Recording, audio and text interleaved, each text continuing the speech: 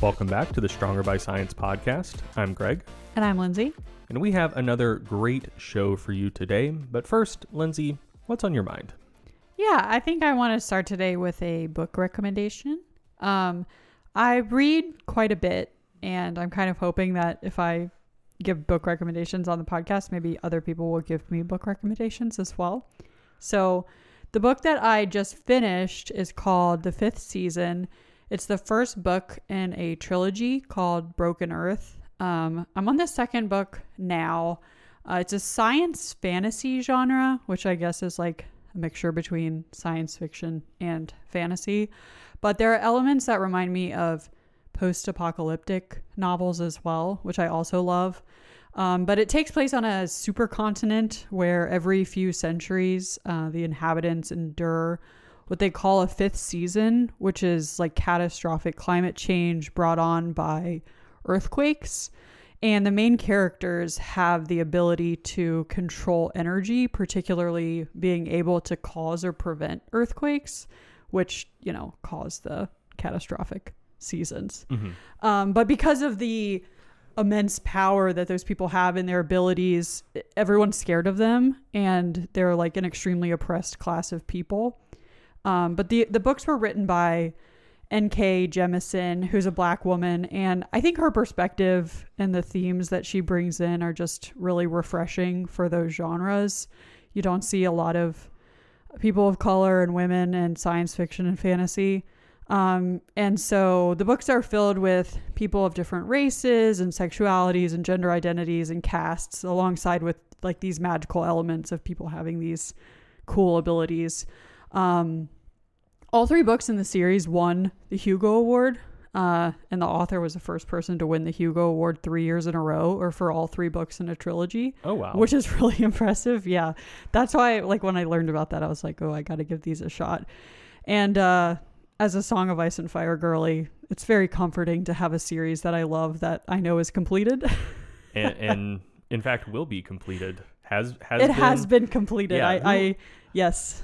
Who knows with Song of Ice and Fire? It's not happening. Absolutely. No. I mean, I've been skeptical that it would finish for a while now, but like I'm starting to get skeptical that even Winds of Winter will get done. Yeah. Like I think he's lost his drive, just doesn't have the fire in his belly anymore. Yeah, I mean, it's relatable, the procrastination.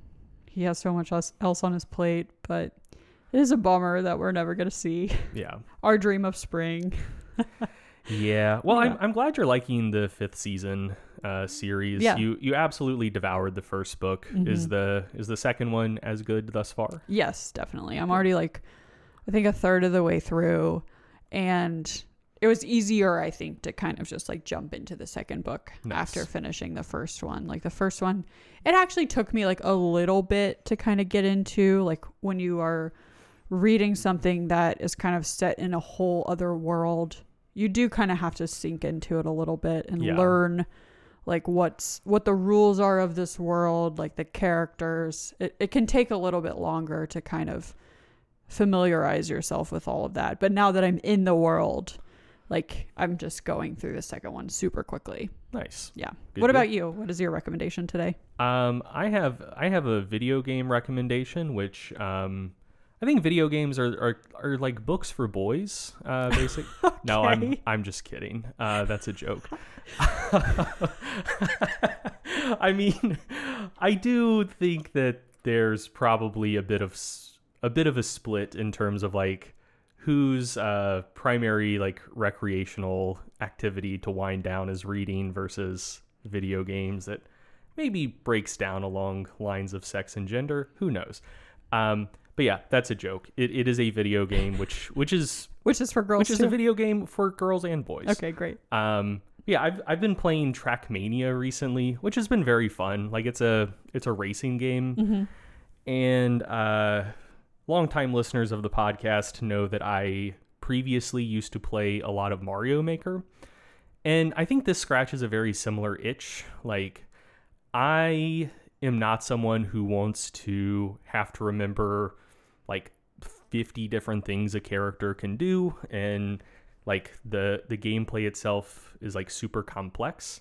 I prefer games with very simple mechanics that reward like precision and high level mastery of those simple mechanics. So yeah, like basic Mario, very simple. Like you run, you jump, that's about it. Yeah. But then like once you're getting into doing like crazy shell tricks and whatnot, you are still just like running, jumping, releasing shells. That's it. Like you're doing 6 things total, but like the skill barrier for like being able to complete hard levels is very, very high, even though the mechanics are simple. I think racing games are similar. Like you turn left, you turn right, gas brake, that's it. But to get a really good time, you need like really clean lines. You need really good timing. Like it's like it's a very different game, but like it scratches that same itch. You're trying to like put together a perfect run. Yeah, like easy to learn, difficult to master. I think that's my sweet spot. So I've really been enjoying that. Is it similar to Mario Maker in that it has the user-made content as well? Yeah. So there's a lot more developer-made content than there was in Mario Maker. Yeah. Like there was like a story mode in Mario Maker that was very short and extremely easy. With Trackmania, the developers release a new set of 25 maps every season. So it's currently the summer campaign. But then also like the community makes a lot of maps. So yeah, there is more like developer-made content. And there's not like as endless of a supply of user-made content as there is for Mario Maker. Like I think there are like literally tens or hundreds of millions of Mario Maker levels. It's insane. Yeah.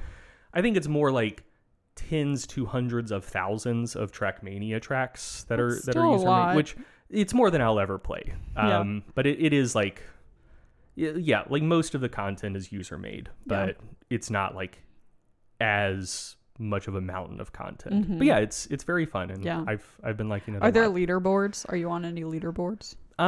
There are. So it does it by country, region, and then like globally as well. And like, I mean, I've been playing it for about a month. I'm not like super good yet, but I'm right around top 100 in North Carolina. Nice. Which I don't know if that sounds impressive or not, but I'll tell you that it's not, because Trackmania is a lot more popular in Europe than North America. But I think that there are close to like I think there are a number of players in the hundreds of thousands globally. I think I'm like right around top 20K in the world, which for having been playing for a month, like I'm not too displeased with that. I would say. Nice. Yeah. All right, let's get into it. We got some plugs. Yeah. If you're enjoying the show, please like, rate, and subscribe, and tell your friends. It really helps us out. If you're interested in hiring a virtual coach to help you with your training and or nutrition, Stronger by Science has a team of excellent coaches that can help you. You can learn more at strongerbyScience.com/coaching. If you want to purchase supplements from a reliable source and support the podcast at the same time, buy from bulksupplements.com and use the code SBSPOD to get a 5% discount. And other than supporting our team of coaches, the main product that Greg and I focus on these days is our app MacroFactor. It's a premium macro tracking and diet coaching app. We both use it and love it, and 85,000 other people do. You can try it for free for 14 days by using the code SBS during sign up. It's available on the App Store and Google Play. And if you want to learn more about all the features in the app, you can check out our website, macrofactorapp.com. Absolutely. And if you'd like to stay up to date with all of the research going on that is related to fitness, nutrition, getting stronger, getting more muscular, etc., check out the MASS Research Review. That stands for Monthly Applications in Strength Sport. You can check that out at massresearchreview.com. If you'd like to stay up to date with the research going on in a way that is cost-free, you can sign up to the Stronger by Science newsletter. We'll give you a free study breakdown every other week straight to your inbox. We don't spam you like a lot of newsletters do. Like it's not 20% informative content and 80% marketing emails or anything like that. But yeah, so if you're jonesing for content on podcast off weeks, that's when our little research spotlight newsletters go out. You can check that out at strongerbyscience.com/newsletter. That will also be in the show notes. If you'd like to stay up to date with just other things in the Stronger by Science extended universe, discuss the podcast, give us feedback, etc., check out our Facebook group and subreddit. It's Stronger by Science Community on Facebook and reddit.com/r/strongerbyscience. And finally, if you have questions that you'd like us to answer on the show, just in general, it would behoove you to join the Facebook group and subreddit, because if we're soliciting questions about a particular topic, that is where we'll kind of post the prompt. But otherwise, if you just have general questions, which we'll be answering one of those at the end of this podcast episode, send those questions to podcast@strongerbyscience.com. Record a voice clip, around 30 seconds, a minute tops, and email it to podcast@strongerbyscience.com. And if we like your question, we will answer it on the show. I think that's about it. So let's get into it. We are doing a bit of a series on micronutrients. And I'll just say from the jump, I am slightly apprehensive that no one's actually going to listen to this series, because as we'll talk about in this episode, micronutrients are one of those things that are important, but I think very few people have that strong of opinions about micronutrients. It's not a topic that gets people really fired up. Yeah. I think it's something where folks know it's important, and it's just kind of filed away in the back of their mind. They're oh yeah, micronutrients are good. Eat some fruits and vegetables. That's fine. I don't need to know anything else about it. I don't know if this will be the biggest hit series in podcast in Stronger by Science podcast history, but I think there is a lot of surprisingly interesting and cool content on the topic that for the reasons I just discussed, I suspect a lot of people aren't aware of, because This just isn't a topic that gets that much attention. So before we get into it, just on a pure vibes level lens, if someone such as myself were to ask you, what are some of the things that come to mind just when you think about micronutrients?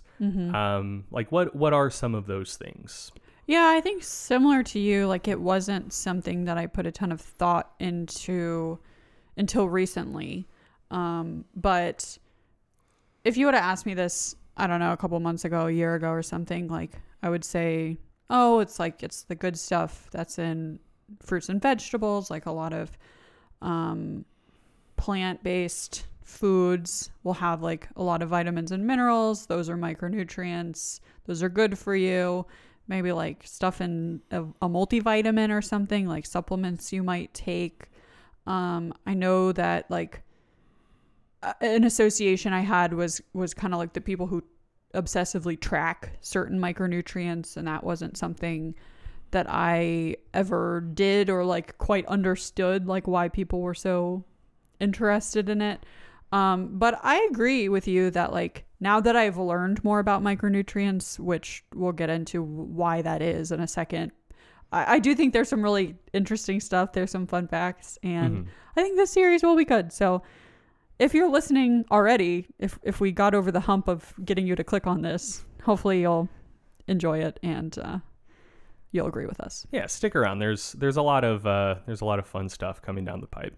Yeah. So Greg, why are you doing a series on micronutrients in the first place? Yeah, so two things. The first reason, I'll just be completely transparent about this. MacroFactor, our nutrition app, recently launched a full suite of micronutrient tracking features. And so in some way, talking about micronutrients on the podcast does double a little bit as marketing content, but that's not the primary reason. So we launched those micronutrient features. So I had to read a lot about micronutrients and make a lot of micronutrient content for the MacroFactor website and the MacroFactor knowledge base. And I'll tell you guys a little secret about the podcast. I double up a lot. I've got a lot of stuff going on, and I don't have a ton of time to research stuff and write about stuff in one domain and then come up with completely separate content for the podcast. Like there just aren't enough hours in the day. Yeah. And since I put a lot of time and effort into learning more about micronutrients and making micronutrient content, that's what you're getting for the podcast, because I just don't have time to just make net new content that isn't going anywhere else. So yeah, just being transparent about that on the front end. But then second, and I think more importantly, is I do think micronutrients are pretty poorly understood by people who are into health and fitness. Yeah. There's just not that much content about them that's being put out. And the content that is put out is kind of boring. It often is, or like alarmist or fear-mongery. Or it feels like it's usually kind of in the realm of like superfood adjacent stuff. Like, and I'm just like, I don't know if I can trust this. Yeah, for sure. Yeah. But yeah, like there's a ton of content out there on like calories and macros, and micros are, like I said before, just kind of hand waved away. There will be a mention maybe of, oh yeah, like micronutrients are important, so eat your fruits and veggies sometimes, and that's about it. Yeah. But like you alluded to before, like there is like the content that does get put out is often kind of bad, either because it's like excessively focusing on nutrient deficiencies, or which, I mean, I'll just say up front, a lot of people listening to this, there's like a non-trivial chance that you do have like insufficient intake of some nutrient or another. Probably a very low chance that you actually have a true nutrient deficiency. Like that is a term that I think is very overused, which we'll talk about in part 2 of this series. Ooh, teaser. Yes, unintentional teaser. But yeah, and there's a lot of like fear mongering, I guess. I don't know. There's a lot of stuff about like this one nutrient is super important, and if you don't get enough of it, like all of this bad shit will happen. Yeah, it feels like why I've been kind of hesitant to ever look into it for myself or track it for myself is it feels like it's just going to be a lot of things to freak out about, and I've gotten this far in my life without feeling like some terrible health consequence from not having enough of a vitamin or mineral. So I'm like, well, I don't know. Yeah, for sure. I mean, that's absolutely valid and understandable.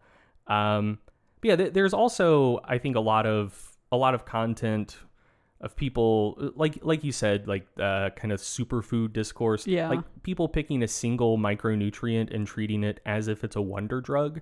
So some examples of that in recent years is like maybe 5 years ago or so, vitamin D was very hot.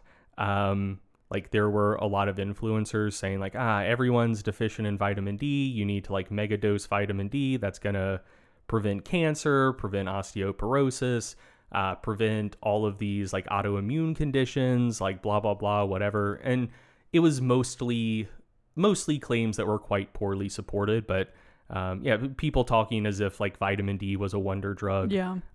Go back about maybe like 3 or 4 years before that, and you saw a similar thing with omega-3s. Like, oh, this is like so big for brain health, so big for heart health. Like no one's getting in enough omega-3s, and like if you do, it's going to turn you into a fucking ubermensch, basically. And then going back even further than that, like this is something that there are still echoes of today, where people might take like a mega dose of vitamin C if they feel like they're getting sick. But talk to your parents, or depending on your age, people who might be like in their 40s or 50s, I would say. People between their 40s and 60s would probably be kind of the prime ages for this.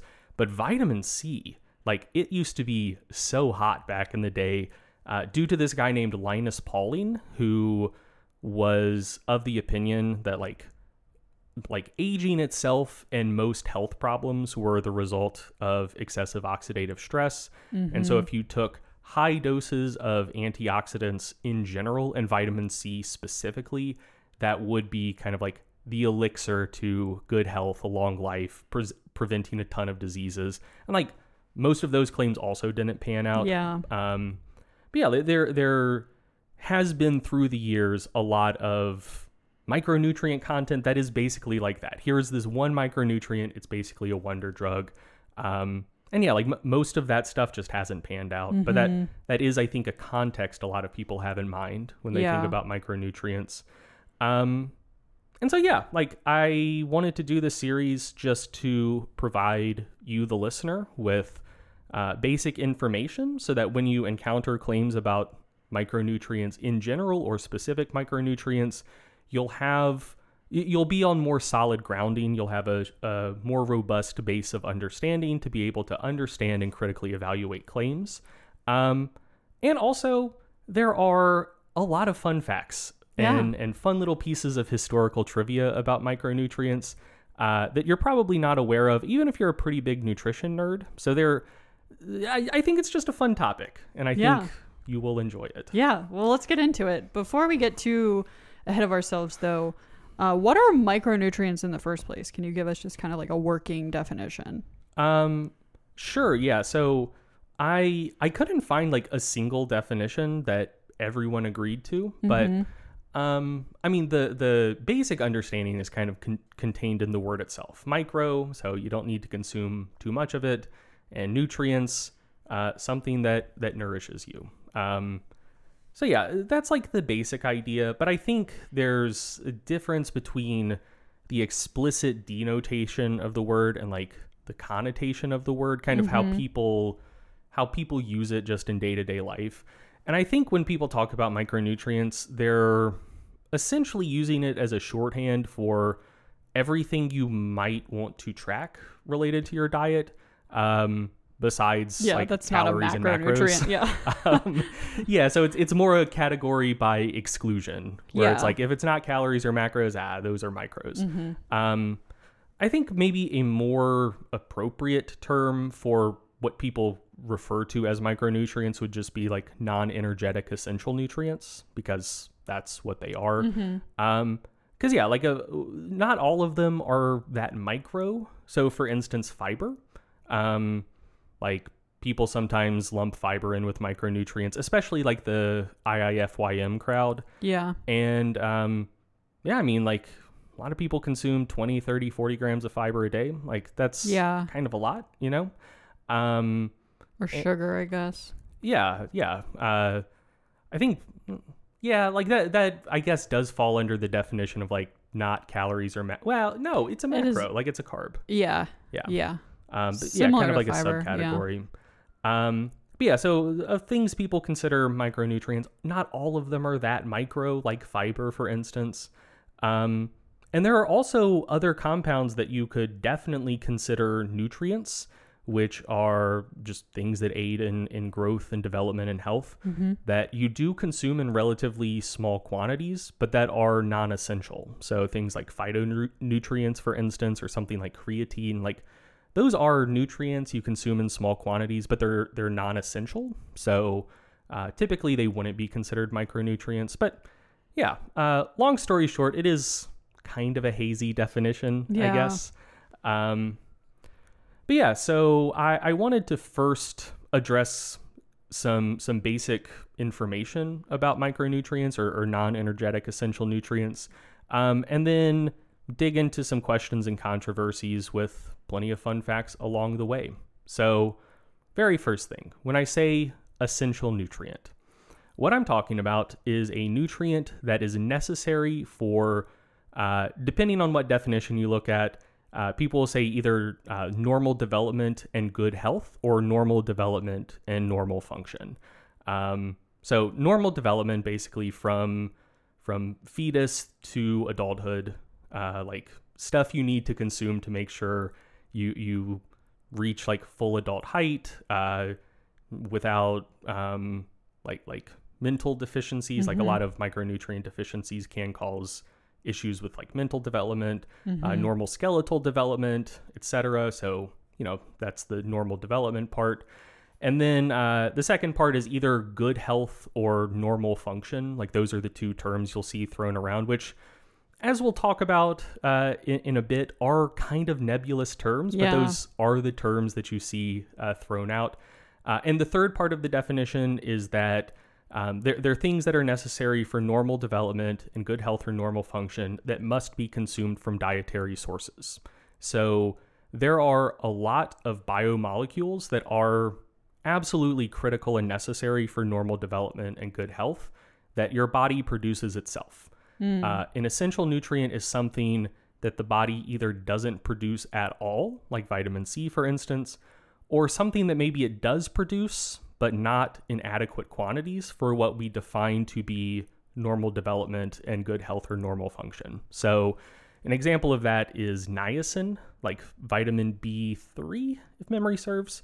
But yeah, like your body produces some niacin, but nutrition researchers and epidemiologists look into it and they're like, yeah, like you produce some niacin, but not enough for what we consider to be good health. So you also need to get some from your diet.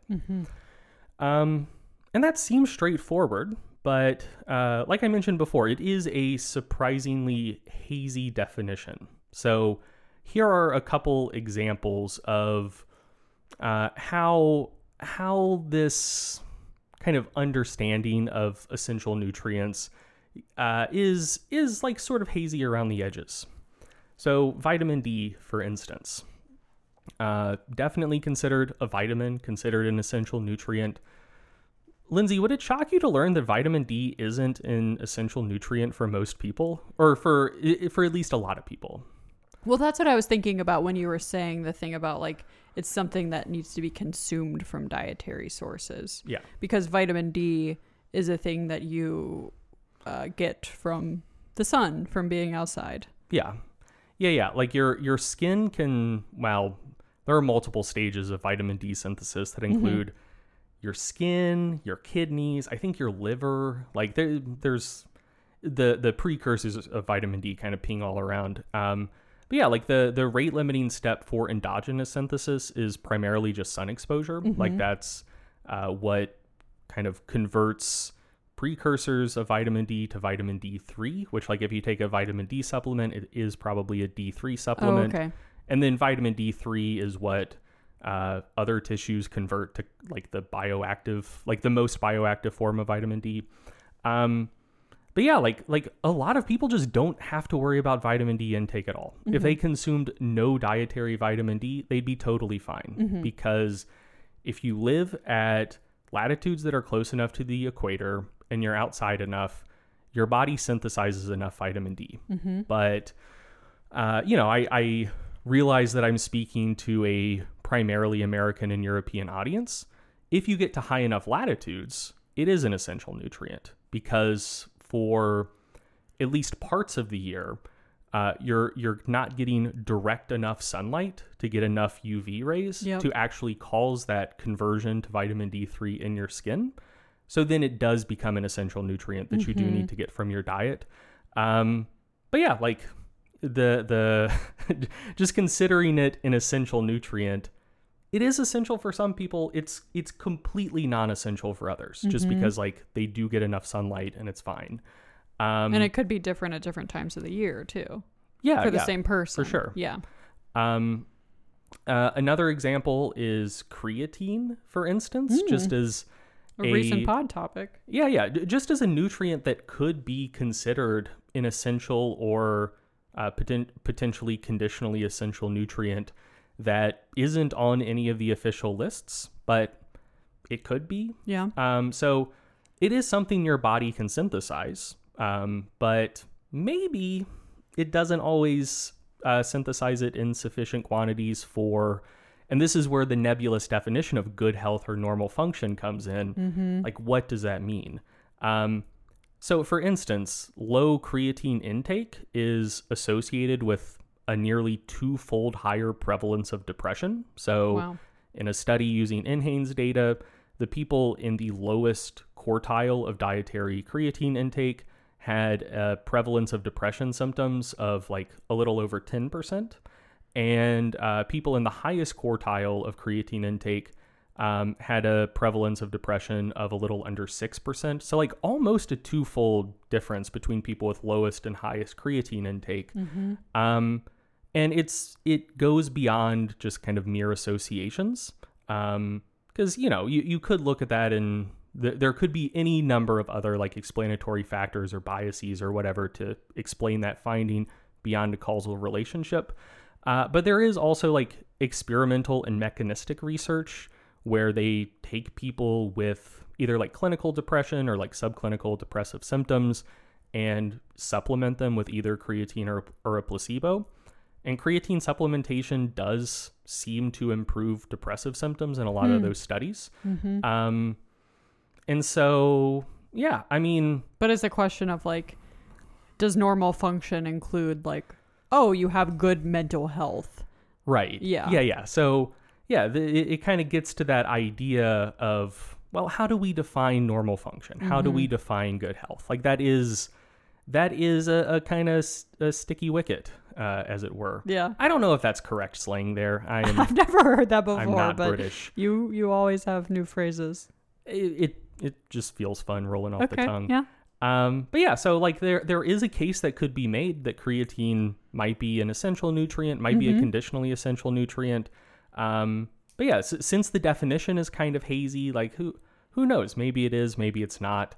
All of which is to say, like, this stuff is kind of fuzzy, and the nutrient categories themselves, as I've alluded to before, do already allow for some of that fuzziness. So nutrients are considered essential or non-essential, but then there's a third bucket of conditionally essential. And those are nutrients that are essential for normal health and function. But most people like produce enough on their own, and it's fine. So yeah, like I think probably the best example of that a lot of people listening to this podcast would be aware of is conditionally essential amino acids. Like there are essential amino acids, there are non-essential amino acids, and then the conditionally essential amino acids are amino acids that are essential, like you need them for good health and function, but they're considered conditionally essential as dietary nutrients because most people under most circumstances, if they don't consume enough from their diet, it's fine. They can just synthesize them from other amino acids. But with certain diseases, if you're taking certain medication, if you're particularly young, if you're particularly old, you might not be able to synthesize those conditionally essential amino acids endogenously in high enough quantities. So then they become essential. So they're considered conditionally essential. Yeah, so that is a whole category of nutrients. A whole other bucket. But it's sometimes a judgment call regarding what should be considered essential versus conditionally essential versus non-essential. So like those two examples I gave before, vitamin D and creatine, you could easily make a case that vitamin D should be considered a conditionally essential nutrient. Because if you live close enough to the equator and you're outside sometimes, like you don't need to consume it. It's fine. But if you live further north or further south than that, you do. So essential for some people, not for others. That seems to meet my general understanding of what conditionally essential would mean. But it's always just considered an essential nutrient, like any official source you look at. And then on the flip side, like creatine, for instance, could be, I think, considered a conditionally essential nutrient. It seems like most people with low creatine intake are fine. Like I mentioned before, people with low creatine intake do have a higher prevalence of depression, but it's still in the neighborhood of 10%. Yeah, like they're not all depressed. Yeah, it seems like 90% of people who have low creatine intake are fine. But when those people are given supplemental creatine, their symptoms improve, which suggests that maybe it is an essential dietary nutrient for those folks. Again, like that seems to meet my understanding of what conditionally essential would mean. But yeah, all of which is to say, like, we as humans, I think, like categorizing things like this is essential, this is not, this is maybe in the middle. Yeah.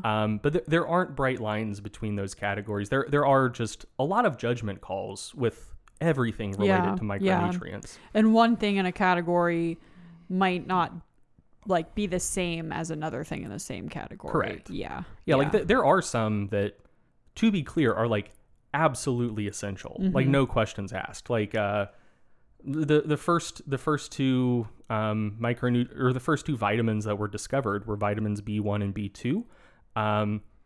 I forget which one is which, but it's thiamine and riboflavin. And if you don't consume enough of one, it causes a condition called beriberi. And if you don't consume enough of the other, it causes a condition called pellagra or pellagra. Like I've heard it pronounced both ways. And like that will kill you. Like if you don't consume enough of those, you die. Yeah. Like that's or like fucking vitamin C and scurvy. You know. So yeah, like there are some that are clearly and obviously essential, and then there are some that are like kind of on that hazy border. Yeah. But still considered essential. Correct. And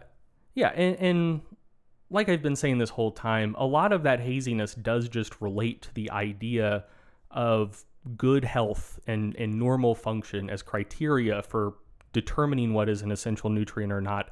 Like those are kind of nebulous terms. So like an example here is there are a host of benefits from consuming a lot of phytonutrients that aren't considered vitamins.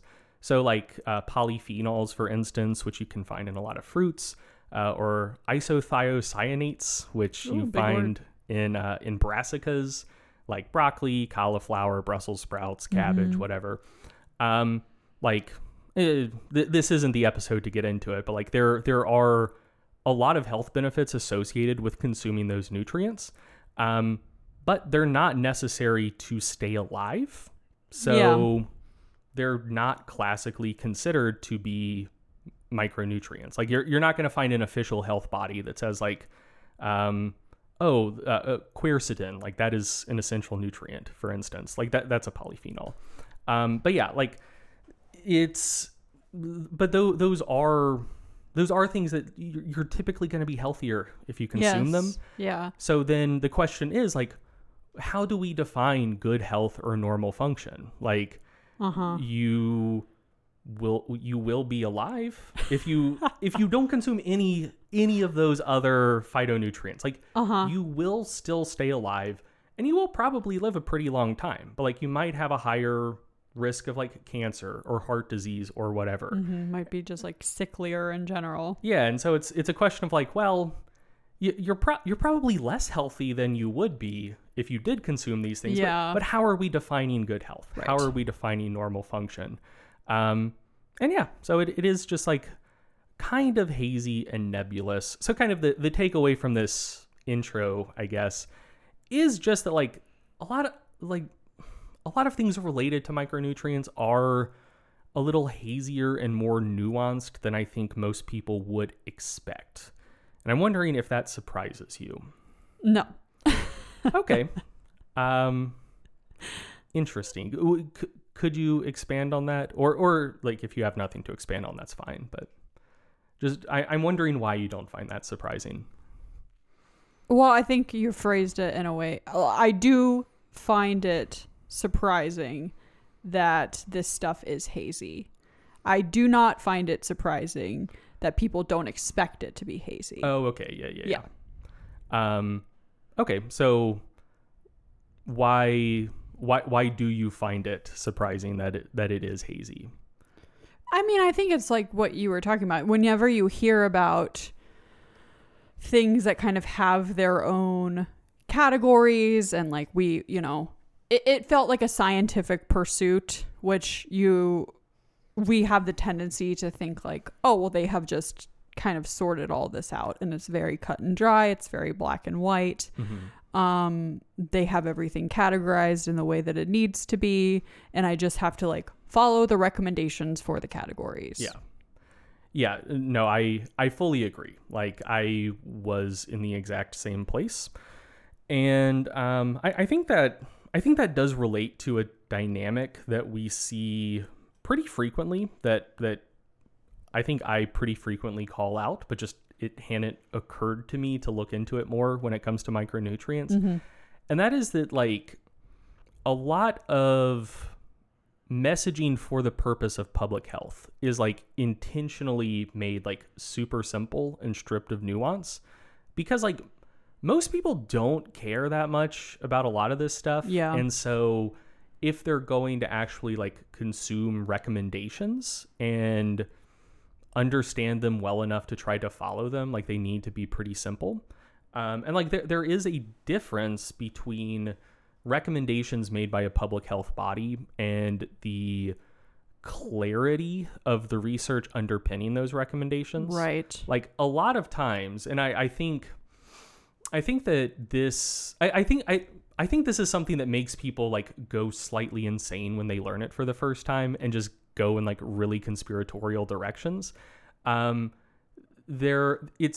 It is not infrequent that a situation arises where there is something that people know or very, very strongly expect to be very important for public health. Mm-hmm. Like, you know, if people follow some recommendation, like they anticipate that it will save thousands, tens of thousands, maybe hundreds of thousands of lives. But the research underpinning the recommendations isn't like as strong and as clear as you would probably want or expect it to be. Mm-hmm. But you're put in a position where you're trying to make the best decisions and the best recommendations possible under considerable uncertainty. And so like for instance, I think like a good example of this is like all of the people who just assumed that like every nutrition researcher was in the tank when it like had been bought off by like grain companies or like Monsanto or whatever, when more research started coming out suggesting that like high saturated fat intake like probably is still kind of bad, but like maybe not as bad as we've been telling you for the last few decades. Mm-hmm.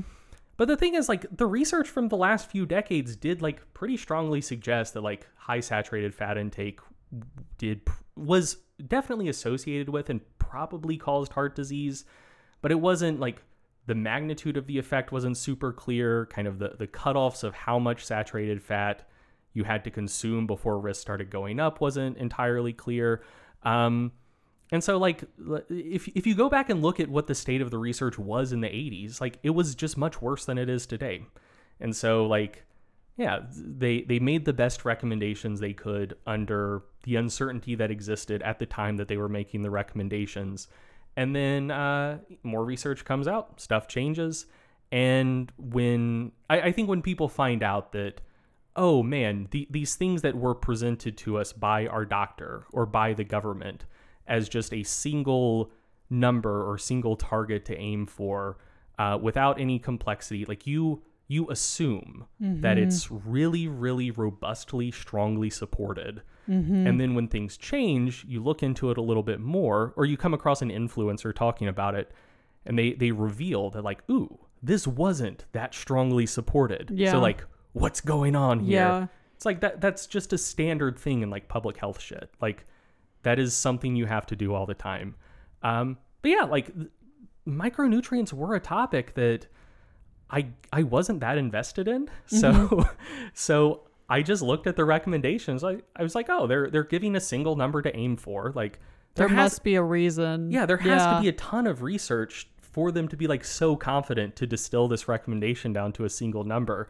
And then when I started looking into it, I was like, oh yeah, like just like everything else in nutrition, this is way hazier than I expected it to be. I don't know why I had any other expectation, but I did. So yeah. I think just like when you put a specific number on something, it makes it seem much more concrete than it actually is.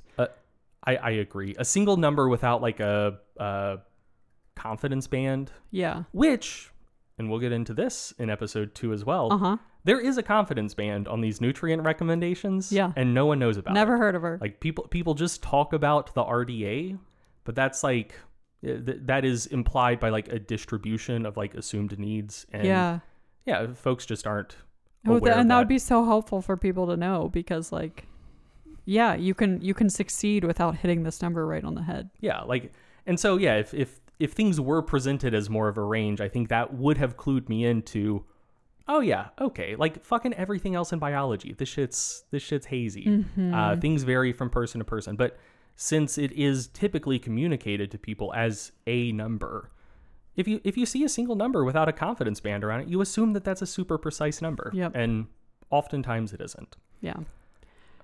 I think we can get into categories. Yeah, let's do it. So there are several categories of micronutrients and essential nutrients: vitamins, minerals, essential fatty acids, essential amino acids, and choline, fiber, and water in their own individual categories of one. So why don't you kick it off by talking a bit about vitamins? Sure thing. So vitamins are organic molecules, and as organic molecules, they're composed of the elements you would expect any organic compound to be composed of. So carbon, nitrogen, oxygen, hydrogen, and sometimes like other little things here and there, like vitamin B12 has some cobalt in it. But they're organic compounds. Yeah. It's something on a carbon backbone with just functional groups stuck to it. Normal shit. And you don't just find them floating around in nature. So at some point in the food chain, they had to be synthesized by some other living organism that either you consume directly or you consume the thing that consumed it. Vitamins, by and large, are made by plankton, bacteria, plants, or other animals that either we consume directly or we eat the things that ate them. Yes. And vitamins are subdivided into two broad categories. There are the water-soluble vitamins and the fat-soluble vitamins. Water-soluble vitamins, you have... I'm just going to give like the B vitamin numbers instead of the names, but you have B1, B2, B3, B5. Where's B4? Maybe we'll talk about that in a second. B7, B9, B12, and vitamin C. And all of them have two commonalities. One is that water-soluble vitamins are easily absorbed and easily excreted. So most of the time if a nutrient accumulates in your body, it's often because it's fat soluble. Like it is soluble in fat, so it can be kind of stored in fatty tissues. It just kind of finds a home there. Whereas water-soluble stuff, it's like coming in, coming out. Yeah, it can more easily go in and out of cells, can more easily be excreted because it's happy just chilling in your blood, and then can be filtered by your kidneys. And it's easily absorbed because you have a bunch of water in your mouth, you have a bunch of water in your stomach, you have a bunch of water in your intestines. Like it dissolves easily and then can be absorbed right away, easy peasy. So that's one commonality: easily absorbed, readily excreted. And so like as a result of that, you generally don't have to worry about overconsumption quite as much. Like there are issues that can arise from overconsuming water-soluble vitamins, but it's a bit harder to achieve those things without specifically like megadosing some particular vitamin. So like vitamin C, for instance, like you're not going to have an excess consumption of vitamin C from just like eating oranges or whatever. But if you take like a vitamin C supplement that megadoses it, maybe you could. And most of the time, the kind of resulting negative effects of overconsuming water-soluble vitamins are pretty mild and transitory. So like vitamin C is another good instance of this. If you overconsume vitamin C, like it causes a little bit of nausea. You might vomit, you might have diarrhea, and that vitamin C is out of your system within 24 hours. As long as you don't overconsume it the next day, like you're fine. Yeah. The exception, like the pretty major exception there is vitamin B6, which if you consume really, really high doses of vitamin B6, it can cause like neuropathies, like nerve problems that are persistent. Like you damage the nerves and they just kind of stay damaged. But yeah, for the most part, Yeah, water-soluble vitamins, easily absorbed, readily excreted. Yeah. Typically not needing to consume, or needing to be too concerned about over-consuming them. Is that just your body has an easier time kind of flushing them out when it needs to? Yeah, because they can't accumulate in fat tissue. Right. Yeah. So that's one commonality. The second commonality is that all of them, the reason that they are considered essential nutrients is their function as either a coenzyme or cofactor. Do you know what those are, Linz?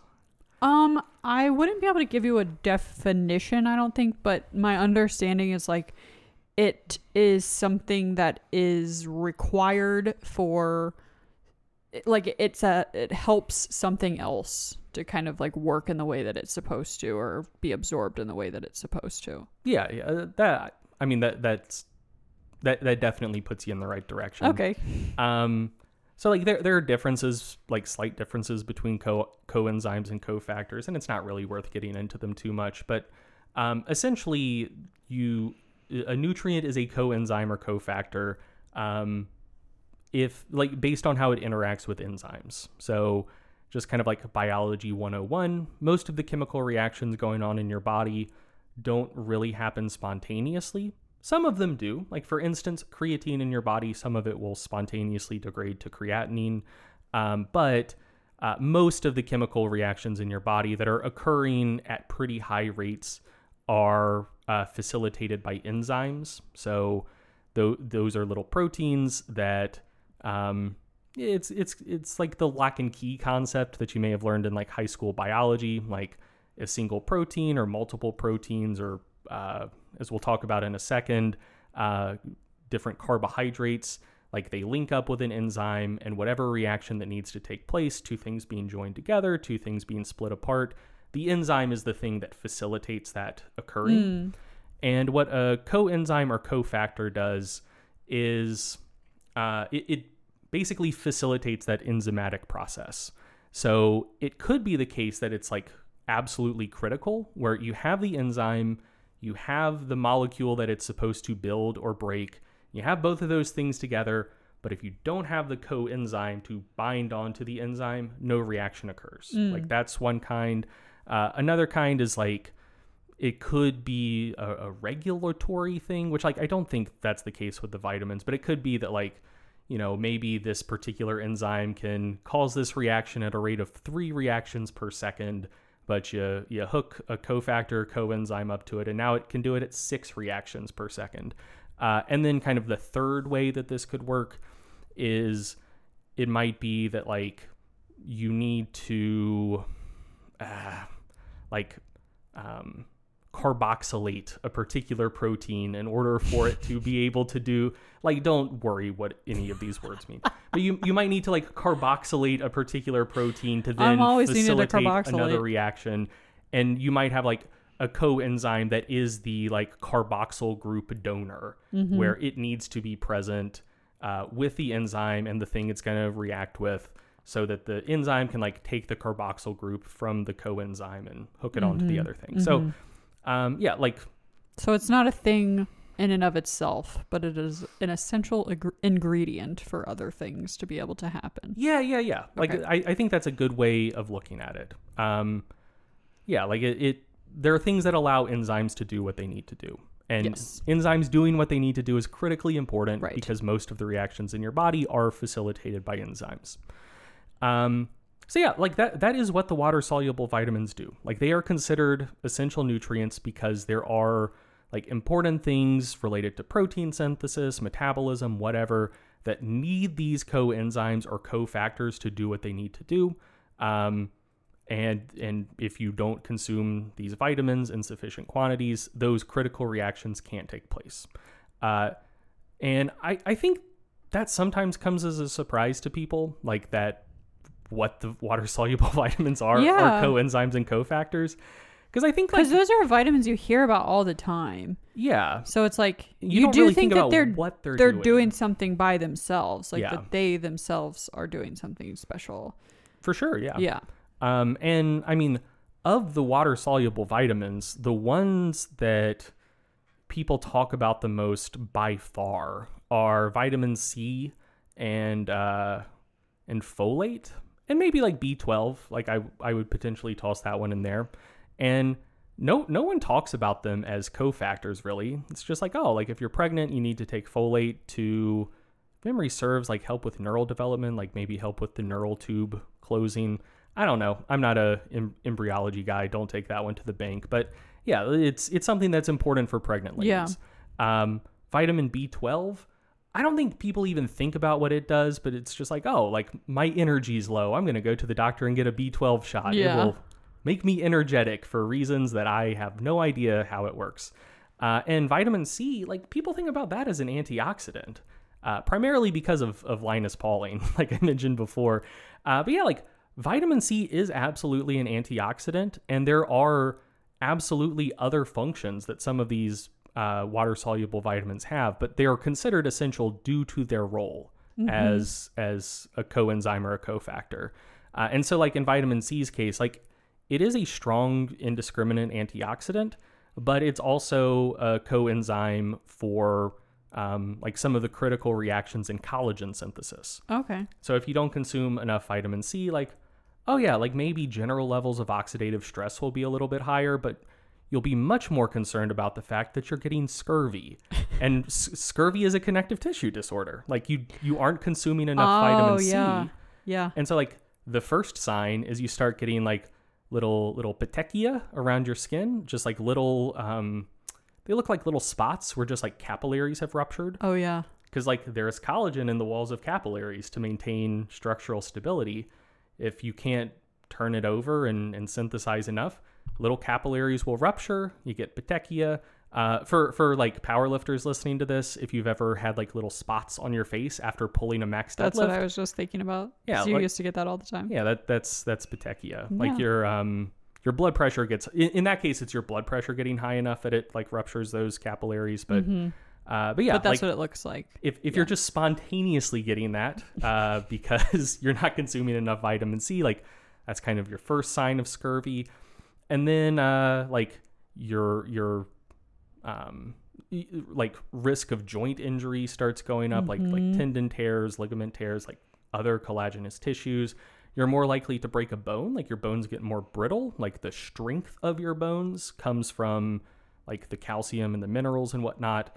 The bit of flexibility they have comes from the collagen in your bones. Like bones are, discounting water, I think like 30% of the mass of bones is collagen. You start bleeding from your teeth because not good. Yeah, like you're in trouble if you're bleeding from your teeth. Yeah, like there are collagenous tissues that are like holding your teeth into your mouth, like God. And then like eventually you die. Like it's scurvy is nasty stuff, and yeah, like that's why vitamin C is an essential nutrient. Like it's antioxidant functions. Who gives a shit if you're not able to synthesize collagen? Right. And I feel like you hear about vitamin C and scurvy, but like I didn't know that it was collagen. Yeah. Like I didn't know that was the thing that actually matters, and vitamin C is the thing that's just helping you be able to continue making collagen. Yeah, like that is what it does. That is why it's an essential nutrient. Okay, so those are the water-soluble vitamins. So many fun facts already. Thank you. Great job. I appreciate that. I think the most fun ones are yet to come. Maybe in this section, and maybe in the fiber section. Oh one my gosh, of the two. I can't wait. So the fat-soluble vitamins. You have vitamins A, D, E, and K.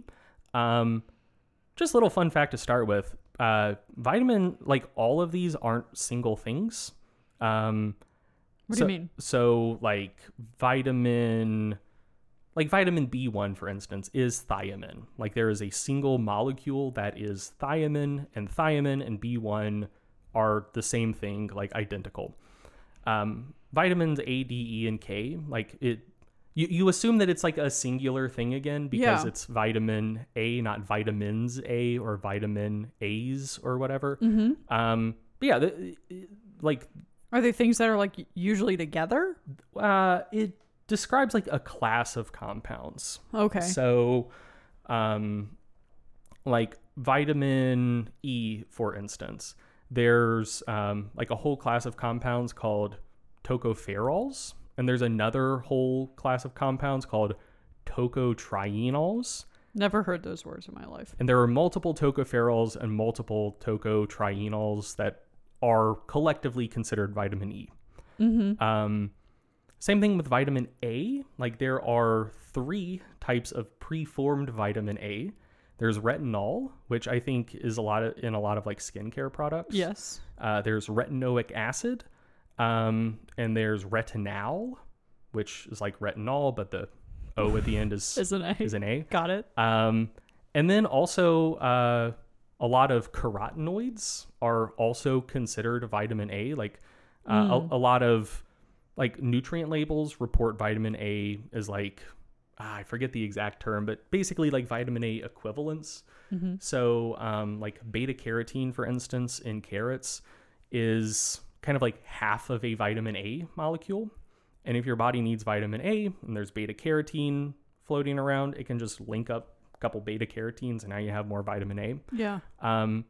So yeah, like it describes like multiple compounds, but they're all just when we talk about them, we just talk about them as vitamin A or as vitamin E or whatever. Yeah. This might be a little bit too off topic, but like why are those things grouped together as vitamin A?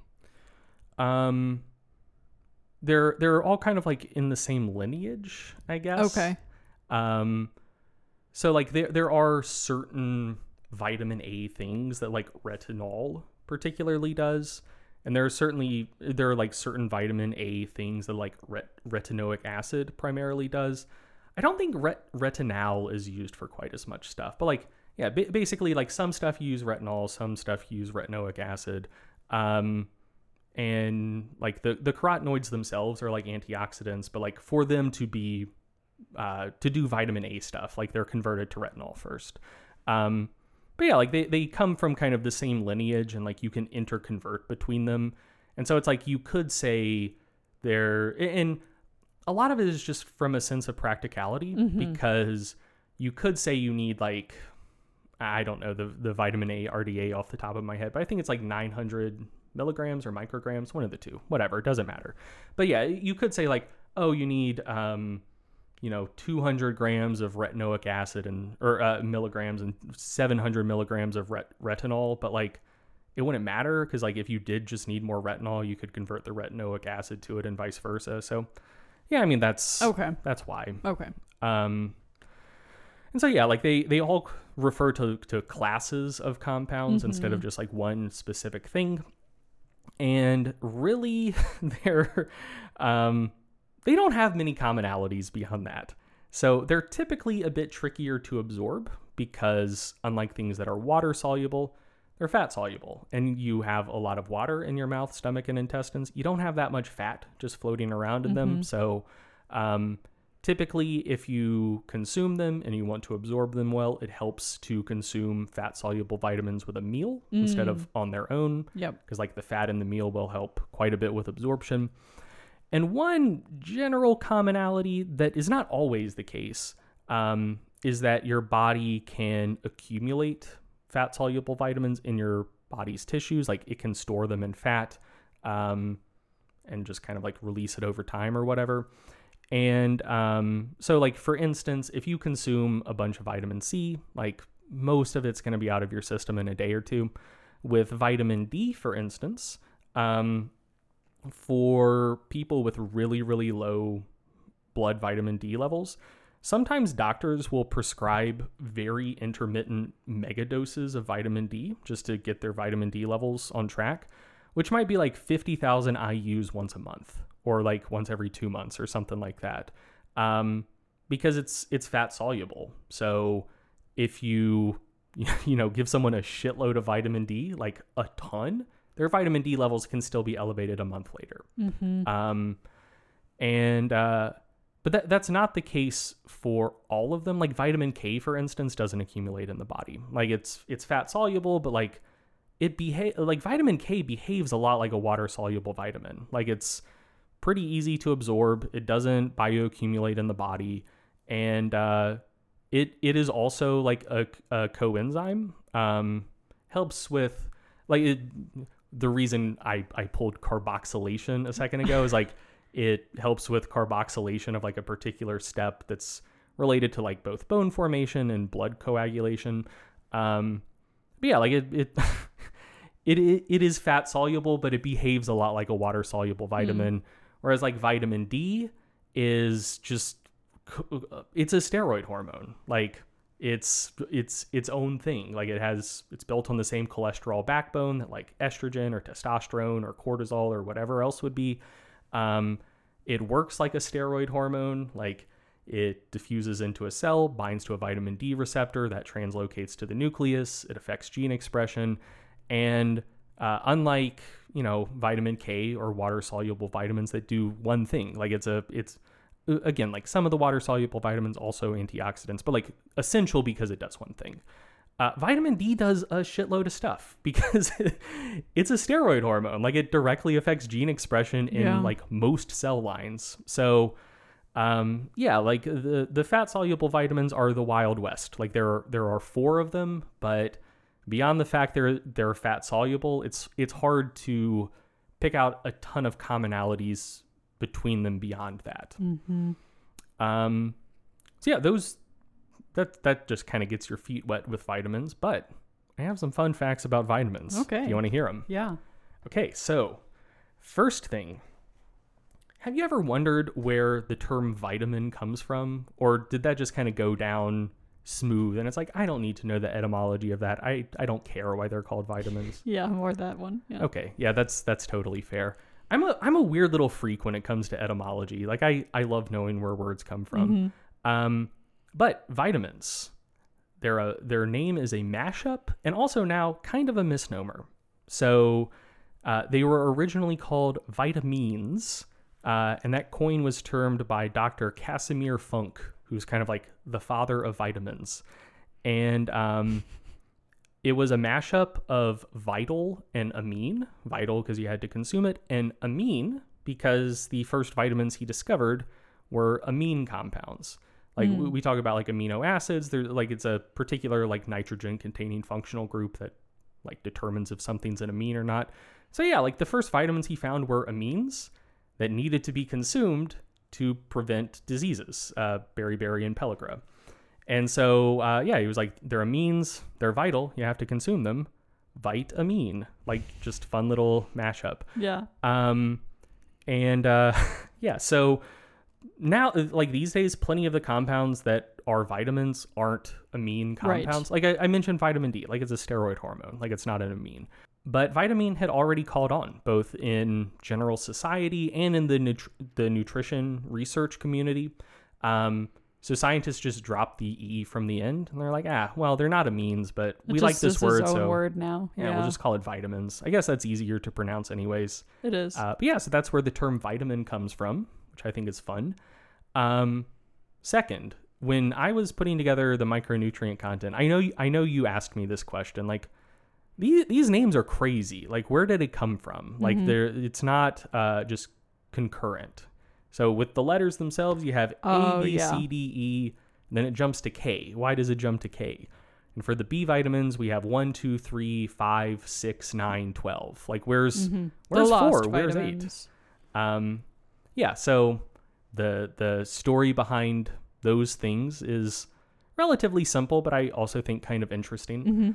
First is vitamin K. Like, why is it a straggler? Why isn't it vitamin F?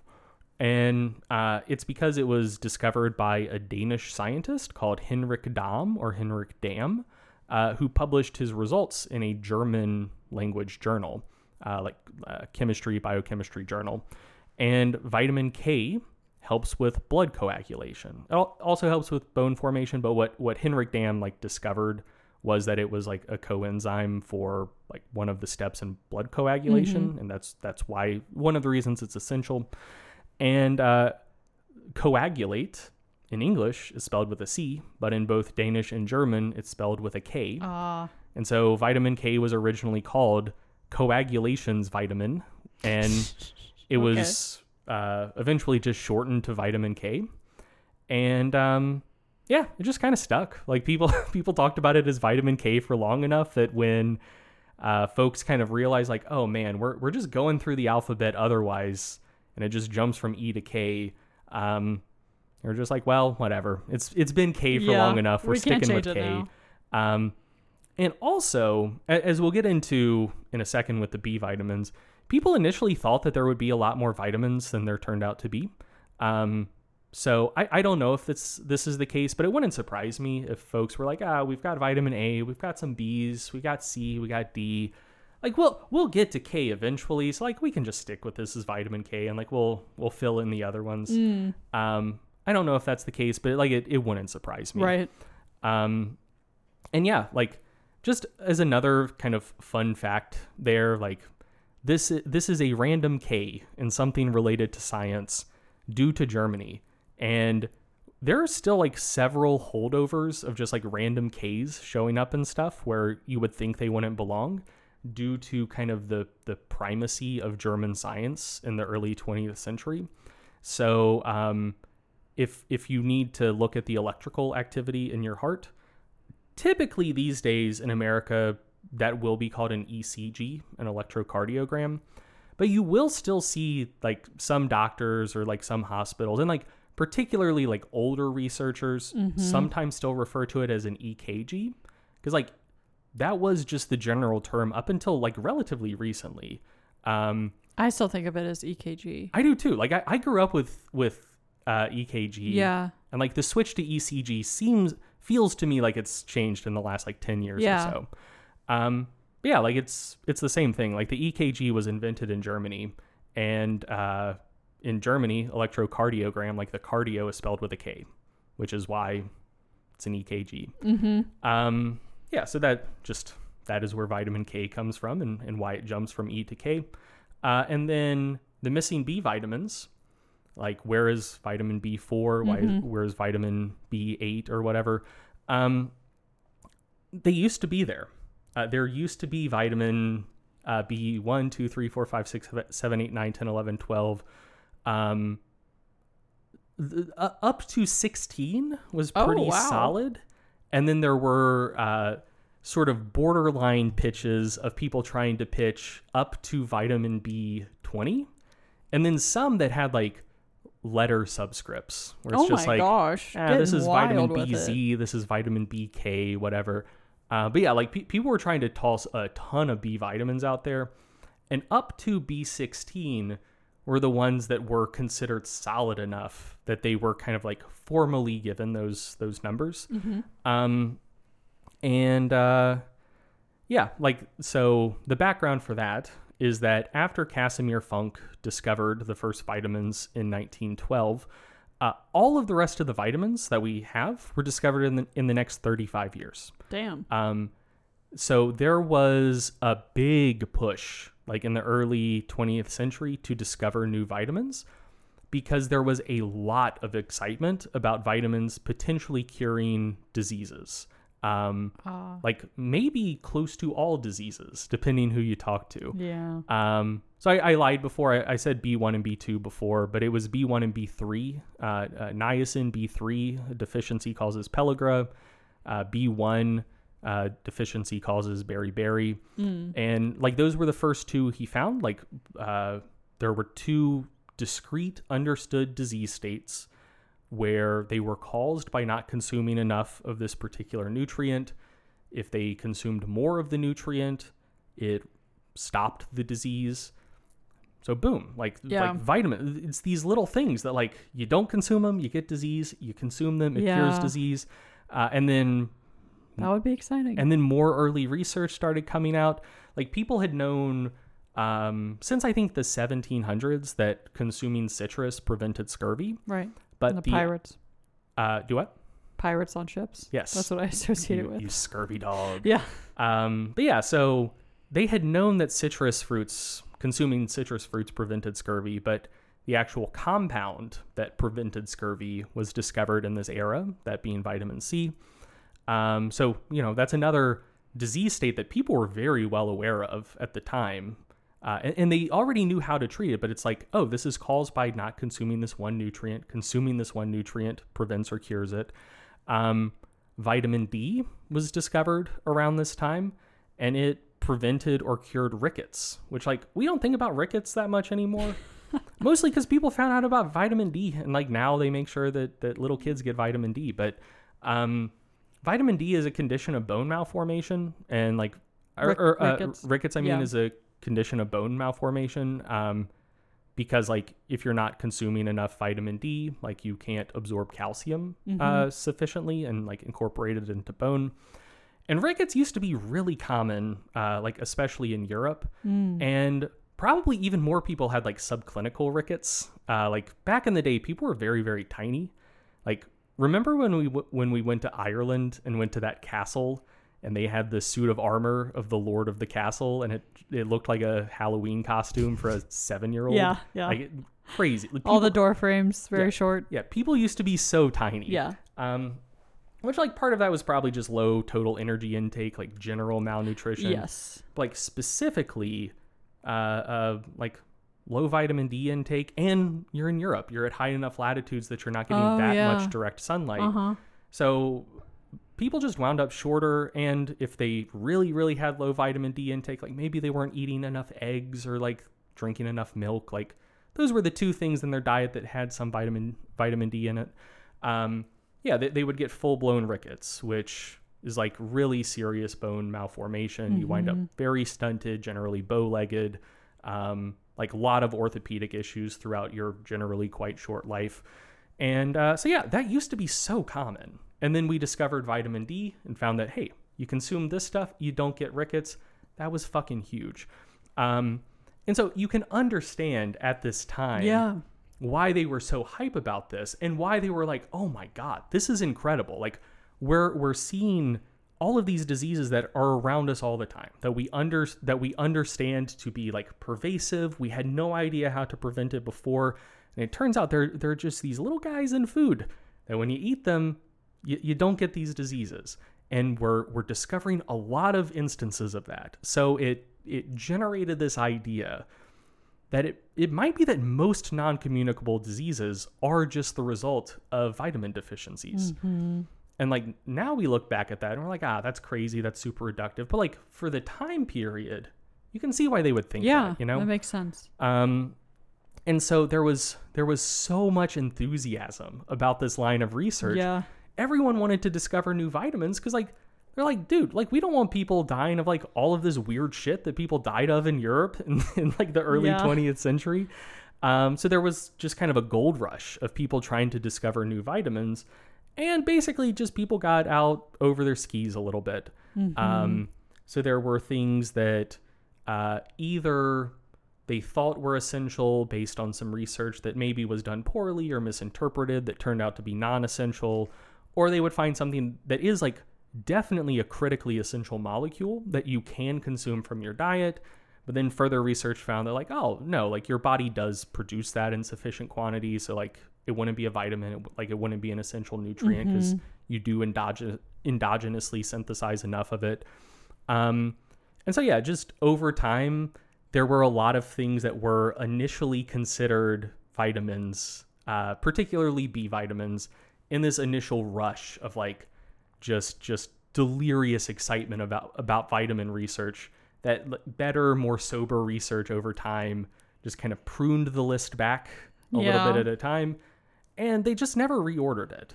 Like the wind was out of their sails. Yeah, I think that's the big miss. Like once you realize that like vitamin B4 isn't a vitamin, which we'll get to this in a second. It kind of is again. Vitamin B4 was choline.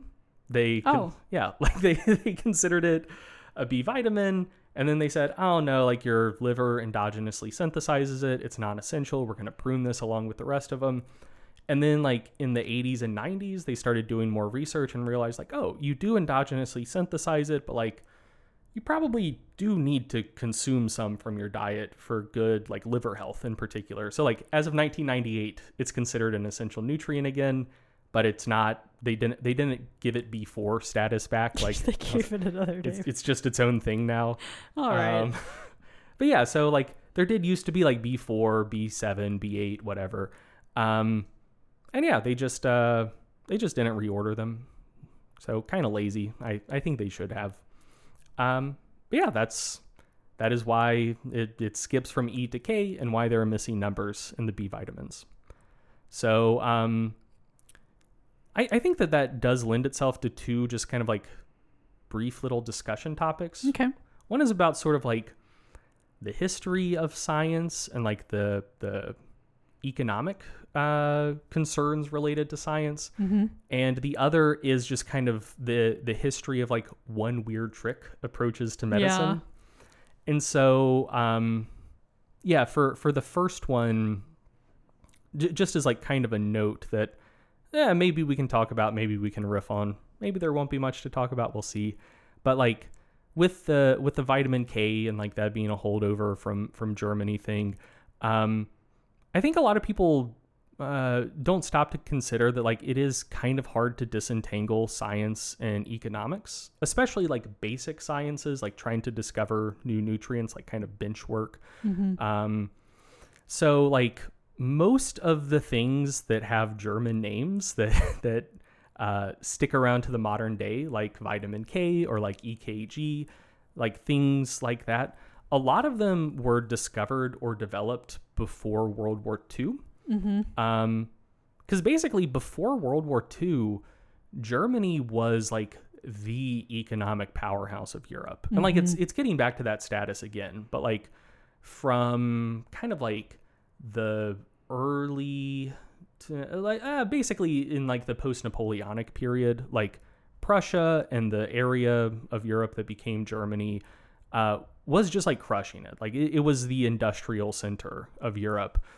And science is expensive. Like a lot of this shit is not cheap. Yeah. And like these days, America is the home of like a extremely disproportionate amount of scientific breakthroughs. Right. And the other countries where you see scientific breakthroughs coming from, you got like Germany, you got the UK, you got China coming up the ranks these days, like sometimes Japan, sometimes South Korea, but like generally very prosperous societies. And that's because like I think people get like weird, I don't know, like racial or like cultural supremacist ideas, like, oh, like these are the countries making these scientific discoveries because this is where all of like the best and brightest and smartest people are. I see. And like that's true to some extent because of brain drain, because a lot of the best and brightest and smartest people are like, hey, I want to do research, so I want to go to a place with a lot of research funding. But by and large, it's just a question of like what countries have excess money to dump into research. Like, I don't know the number right off the top of my head, but like the NIH and NSF, like National Institutes of Health and National Science Foundation, their like relative funding is below what it was like pre-2008, but it's still like billions and billions and billions of dollars. Whereas like, you know, like I'm sure that there are like incredibly smart people in Indonesia that could do incredible research. But like if the Indonesian government just had like a spare $50 billion laying around, like they'd probably invested in like building schools and hospitals. Right. You know? So yeah, like pre-World War II, like Germany was destroyed in World War II. Like between the Americans and the Soviets, like we firebombed it back to the Middle Ages. The Soviets, coming from the East, also like fucked a lot of shit up. So like it took them a while to rebuild, but before that, like they were fucking rich. And so like a lot of science came from Germany, like pre-World War II. And like these days, a lot of it comes from the US. And, you know, it rather than that being the result of just like, oh, this is where like all of the best and smartest people are, it is just more an economic thing. Like, oh, that's where all of the money used to be to just like dump into science. And now all of the money or like a shitload of money to dump into science is like here or in China. And like, yeah, so that's when people think about like the geographic distribution of like epicenters of science and where like breakthroughs are happening, I don't think they think about that. Yeah. And I wonder how that affects obviously like nutrition research, so stuff like this, where you're trying to figure out nutrients that are essential for humans on kind of like a broad span, like all humans this is essential for. And like we were talking about with like vitamin D, it's going to depend where you live and how close you are to the equator. So if you are having a lot of your research done in these specific epicenters that do not represent entire continents. What does that mean for these recommendations that they're giving in terms of like what is actually essential when you're not representing like huge swaths of humanity? Yeah, I think that's a good point. And honestly, I don't know if we have the research to know whether that's a problem or not. It's like a good example is like in psychology research. They've had a reckoning in the last decade or so when it came to a lot of stuff related to like behavior and like personality types and stuff that was previously presented as like, oh, these are just universal facets of the human condition. They realized like, oh, wait, like most of our research just comes from like affluent college students at like the 10 top universities. Yeah. That were like disproportionately white, disproportionately affluent, disproportionately well educated. And so there's a term, well, there's an acronym WEIRD, like most psychology research subjects historically have been WEIRD, which stands for people who are white, educated from industrialized countries. And I don't remember what the R and D stand for. But yeah, like, yeah. And that's something that in that field has been recognized as a potential problem, potential blind spot. We need to redo a lot of this research with different people from different parts of the world, different cultures, different socioeconomic backgrounds to see if some of this stuff is as solid and is as universal as was previously believed. Yeah. With nutrition research, I do think that the example you brought up of vitamin D is a good one. Like I think that like if the hub of nutrition research globally was like Nigeria, I think like vitamin D would be considered a conditionally essential nutrient instead of essential. Because yeah, like for most of the people doing research on vitamins, like yeah, it's fucking folks at like Harvard or like in the UK and whatnot. Like yeah, in like Massachusetts or London, like vitamin D is absolutely an essential nutrient because for a large part of the year they're not getting enough direct sunlight for your skin to synthesize it. But yeah, if the research was centered somewhere closer to the equator, I do suspect it would probably be considered conditionally essential instead. I'm not sure, though, I'm not sure the extent to which, like, nutrient needs differ from person to person. Yeah. Like, I mean, like there is research on that, like as we'll talk about in episode 2, kind of the range, like the understood range of like vitamin or mineral or essential nutrient needs. Like it is understood that there's quite a bit of variance from person to person, but like a lot of that research is still based on American or Northern European populations. And I do think it's not inconceivable that people who live in different parts of the world who have maybe had like have descended from people who for tens of thousands of years have had very different dietary patterns. Exactly. There very well could have been like some genetic selection to select for people who like, I don't know, maybe like your ancestors going back 5,000 years just like didn't consume much like soybeans or like the specific foods that are like rich in choline. It very well could be that for you choline is not an essential nutrient because like your people just produce enough choline in their liver that it's fine, whereas maybe people who, you know, for the last few thousand years have been consuming more like choline rich foods, maybe there just hasn't been as much like selection pressure for like high levels of endogenous choline. So like I think that that's a possibility. I think that would be like, I'm not confident that is a dynamic that would exist. I don't think there's enough research to know if it is. Right. And if it does, I would anticipate that it would primarily be relevant for nutrients that are in kind of that hazy borderland between essential or conditionally essential, like, you know, maybe creatine, maybe, well, definitely vitamin D, maybe choline, maybe niacin, like some of those, but like stuff like riboflavin or like folic acid, like a lot of it is that universal. Stuff is like definitely essential. Yeah.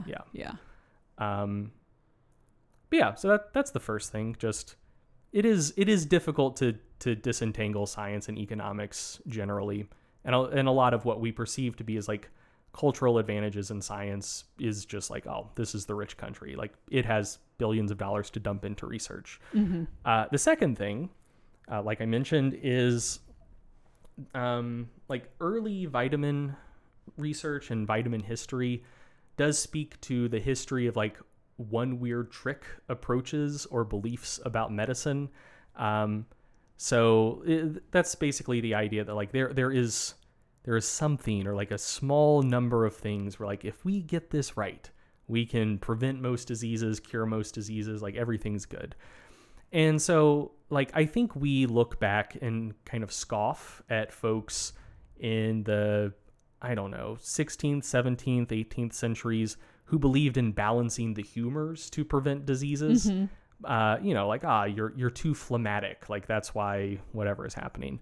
But both the idea of like bloodletting to like cure disease, but also just the general idea, like how simple were these people that they thought that like this one method of like balancing the humors could fix everything from like a toothache to impotence or whatever. Yeah. But like, I don't think we've gotten too far past that. It's kind of a quirk of just how our minds like to work. Yeah. Like it's just like slightly more sophisticated now. And like, yeah, there are elements of it that might be true. So it's easier to like give it a bit of a pass. So, yeah, like the early research into vitamins was a lot of it was animated by this idea that like, we find vitamins, we can cure most non-communicable diseases, it'll be great. Well, I mean, of course, if they did have a couple situations in which that did happen, like the first couple that they found, they were like, oh, everyone that we find, we're curing a new disease. Like, let's fucking go. Exactly. And there's a large space for discovery. Like, when you're setting out, you don't know how many you're going to find. Like, it could be a dozen, it could be 1,000, you know? Yeah, that's heartbreaking. Yeah. I feel so bad for them. Well, I mean, as I'll talk about in 1 second, like there was an example of that happened in our lifetimes. So yeah, like after vitamins, kind of the next big one was penicillin. Like it, before people found out that antibacterial like resistance was a thing. Or like drug resistant bacteria. Dude, penicillin fucking rocked. Like it was a wonder drug. Like it there were a bunch of people dying. Like in terms of communicable diseases, you mostly have bacterial infections and viral infections. And early on, like before drug resistance kicked in, penicillin did just knock the socks off of most bacteria that could infect humans. Yeah. And yeah, I mean, that was like what, 17 years after vitamins were discovered. Like vitamins were 1912. I think penicillin was 1928, 1929. And then, you know, you fast forward a few years. I've mentioned Linus Pauling before, but like there was an idea that was like, now we look back at it as a fringe theory, but a lot of like serious people thought that vitamin C was like legitimately a wonder drug back in the day. They didn't understand like all of the nuances, or hardly any of the nuances of like redox biochemistry, and why just like indiscriminately throwing a ton of antioxidants into your body isn't actually a good thing, won't actually do all of the things that you think it will do. But yeah, like people did used to think that like most kind of like what we now think of as like serious diseases, like back in the day, it was a lot of like communicable diseases, and a lot of the non-communicable diseases like rickets or pellagra or beriberi were like nutrient deficiencies. These days, like we're pretty good at treating a lot of communicable diseases, but the non-communicable diseases that we're worried about, like heart disease, cancer, like a lot of things along those lines, for various reasons, a lot of very serious folks thought that like megadosing vitamin C would radically reduce your risk of those things and significantly extend human lifespan, which is another kind of like one weird trick type of thing. And the example of something in our lifetimes that like people don't remember like how hyped people were about this. But the Human Genome Project, like it wasn't the dreams of the Human Genome Project weren't quite like as unbridled or as expansive as the dreams of like the early vitamin researchers. But I mean, in the 90s when it was going on, like we just had a much poorer grasp of like genetic regulation. Like I think people kind of knew that like epigenetics were a thing, but shit was still like very hazy. Just the like genes themselves are important, but like gene expression is also very important, and that's like another huge entire can of worms. Because yeah, like a lot of the early stuff that was known about genetics was also like pretty simple. It's like there is a single gene that if there's a single like nucleotide substitution, you either have normal blood cells or you have sickle cell. Like very simple. There was like a single gene that was like the cause of Huntington's disease. Again, like very simple. And there was a lot of excitement that would be the case for a lot of genes. Like we unraveled the genome, and a lot of these non-communicable diseases that seem to have a genetic component, like, you know, higher rates of certain cancers and certain family lines or whatever. Like, yeah, as soon as we decode the genome, we will be able to like solve all of that stuff. It just hasn't come to fruition because at every step in the way, like biology is way more complex and stymies your efforts harder and more robustly than people ever assume that it will. Like, and yet we keep doing it again and again. Yeah. And the thing is like, it's so tantalizing, right? Of course. Because in all of these cases, except for like the vitamin C being a wonder drug thing, but like in all of the other cases, like there were easy wins to start with. Yeah. You know, like there were the first like 4 or 5 vitamins that were discovered did like cure diseases and absolutely just directly save lives. And it really was that fucking simple. And so like, it's not unreasonable to think like there might be some more easy wins like this. Like with penicillin, like it fucking worked, man. Like it was incredible. And like, you know, before there were drugs to treat bacteria, why would people even be thinking about like drug resistance? You know? So you like, wouldn't think about that. Like they must have been like, damn it. Yeah, but yeah, so we like, didn't think of this. Like easy win. Like it seems that simple. The early genetic conditions we knew about were like easy genetic, like we're talking like single gene issues instead of like most stuff, which is massively polygenic. So yeah, there's like biology is a cruel bitch to researchers where at first it just seems like, oh man, you just discovered this thing and it is just so simple. Like everything else you've learned about biology to this point, super complex, but this time it's different. This time it's easy. This time it's simple. And that just lures people in. And then the more you learn, the more you realize like, oh, of the applications of the things we're learning about, 2% of the applications are simple. And then beyond that, it just gets messy as hell again. And yeah, so I think that's like a common thing that extends up to the modern day. Like even within the last 10 years or so, like 2 other examples that come to mind, which had like less broad cultural purchase than say like Linus Pauling and vitamin C did, but that do still have like purchase amongst people who at least had purchase amongst people who are like pretty serious and pretty well read. Were like some anti-aging compounds. So like a few years back, like, do you remember how hype people were about resveratrol? Yes. Yeah, like a lot of that stuff hasn't panned out. Like it was supposed to be a wonder drug that would like improve lifespan, basically an exercise mimetic in a way. Yeah, like it didn't really pan out. And a new one that like, I don't know if you've heard of this one. Have you heard of NMN? No. So it's nicotinamide adenine mononucleotide. But yeah, like it's actually a lot of the same people who were promoting resveratrol before. They were like, we may have struck out with resveratrol, but like, let's go again. Yeah, like this time we have it. You take NMN, like it's gonna help you be way healthier, live way longer, and like I'll believe it when I see it. You know, like there is a long history of just simple explanations, things seeming like wonder drugs or wonder interventions that just don't pan out over time. And yeah, like the sorts of claims, like it does seem like things are like gradually becoming like more and more epistemically grounded. Like it's less like, oh, we discover vitamins, we will cure all non-communicable diseases. And now it's more like, hey, like this thing will help like 70% of the things that might break down as you're aging, but like some stuff will still go.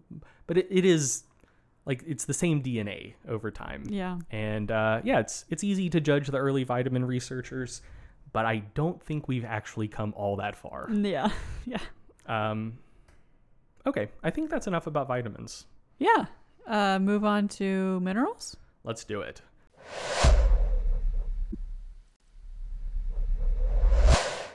So, minerals, they're a bit trickier to classify than vitamins. You can't just, draw a line, say, here are the water soluble ones, here are the fat soluble ones, whatever. Mm-hmm.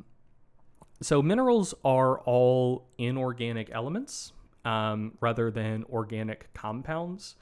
And we generally consider something to be a mineral if it is an element that is essential for normal health and development, excluding the 4 major elements found in organic compounds. So like, you wouldn't call like carbon a mineral. You wouldn't call nitrogen a mineral because, like we have this whole thing, organic chemistry. Yeah. Like that's where those things go.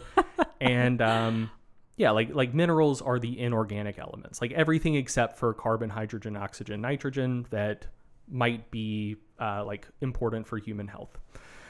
And so of the remaining elements, like the non-organic elements, we know for sure that some are essential for healthy development, good health, normal function. It's like, for example, calcium and magnesium. Like there's not any debate about that, mm-hmm. really. But there is like a surprising amount of scientific debate about some things that may or may not be minerals. Like they're definitely inorganic compounds. They definitely do something in the body, but then there's debate about like, are they actually critical for normal development, human health, etc. So I think like the best example of this would be chromium. So public health authorities in the US consider chromium to be an essential element, like they consider it to be a mineral. Public health officials in Europe do not. Oh, wow. And controversial topic. Yeah, I didn't look into it enough to fully understand like why there's disagreement there. But yeah, they basically look at the same body of research. The American scientists are like, yeah, there's enough to say chromium's essential. The European scientists say, I'm not so sure. And then there are also elements that like the body seems to be adept at handling, and there's like circumstantial evidence to suggest that maybe they're essential, who knows, but like no critical function has been identified yet and may not be identified. So I'll talk about that more a little bit later.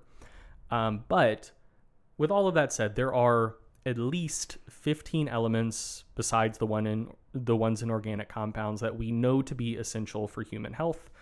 Those are sodium, magnesium, phosphorus, sulfur, chlorine, potassium, calcium, manganese, iron, cobalt, copper, zinc, selenium, molybdenum, and iodine. And of those 15, only 14 are generally considered to be minerals. The odd one out in that list is cobalt, because cobalt is incorporated into vitamin B12. Vitamin B12 is essential for human health. But if just you yourself consume cobalt, it's not really going to do much, and you yourself can't synthesize vitamin B12. So it is an essential element, but not in its mineral form, like not just consuming cobalt by itself. But yeah, so there are at least 14 minerals. But as previously mentioned, who knows, maybe there's a 15th, maybe chromium, who knows? Hopefully the guys and gals in the US and Europe can hash it out and come to a consensus on that at some point. Guys. Let's come together. Yeah.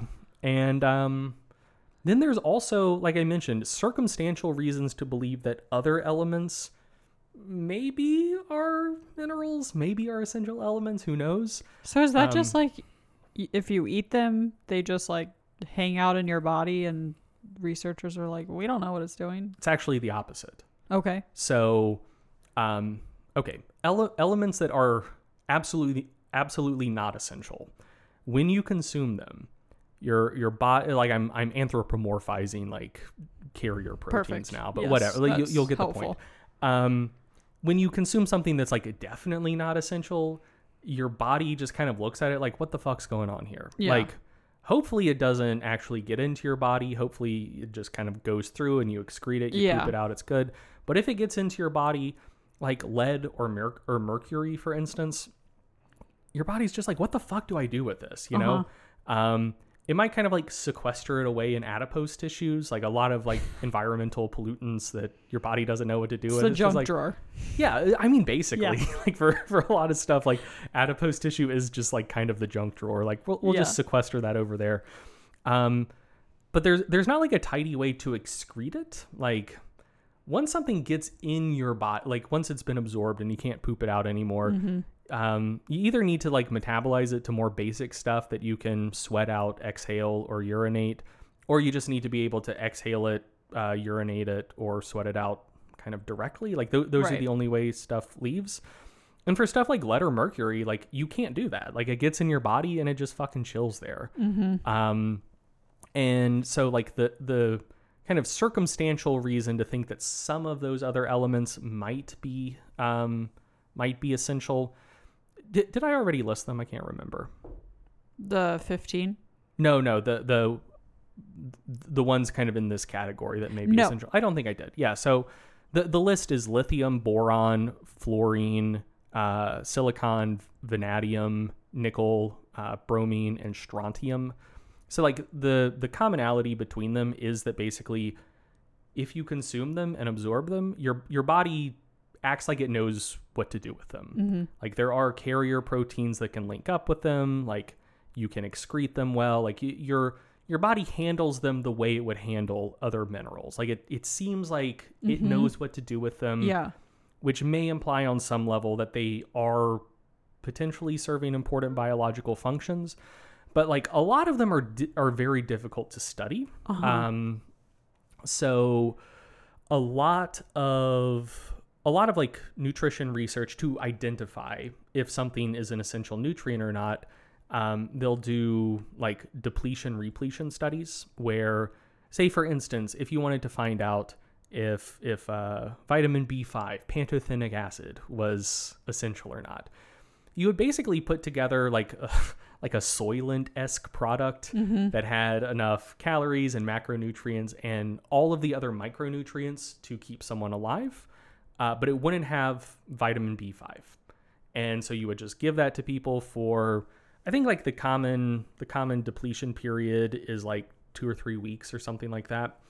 And then just like see, like, does shit start fucking up? And then to see what nutrient needs are, once you establish it, like, hey, people aren't consuming this nutrient, bad stuff is starting to happen, you start gradually titrating the dose back up. And for your group of people, you see like when symptoms start going away. And when they've gone away for either all or basically all of your subjects, you're like, okay, like that's the RDA. I mean, the actual like RDAs and recommendations themselves, they're based on like more research than just like one study, but that's kind of how a single study establishing both whether or not a nutrient is essential and how much of it you need to consume. Like that's a common research design for that type of research. But something like fucking strontium, for instance, like it is such a trace element that like if it were necessary, you would be consuming like 2 micrograms per day. That might just be like dust that you inhale in the air. So like you can't do a classic depletion repletion study because like you're not you can do a depletion repletion study on something that you need to consume like 200 micrograms of, but if it's like 4 micrograms, then it's a completely different ball game. You know, like there's no way to ensure that you're not accidentally going to consume a little bit of it. It's also like it's another kind of type of research to establish if something's serving a critical function or not is just like bench research. It's like, hey, we've got substrates, we've got enzymes like here in solution, and like if we add whatever to the solution, like does it have an effect? And like oftentimes it's like you would isolate like the enzymes and like molecules they work on like in the body itself, like try to observe that somehow like in maybe an intact cell. And there's just like so little of a lot of these elements that like if they were doing something, they would be like hard to find in the first place, you know? Yeah. Anyway, in most cases, like I think most people believe that like they're probably not essential, and a better, like more accurate explanation for why your body can handle those elements as if they were essential.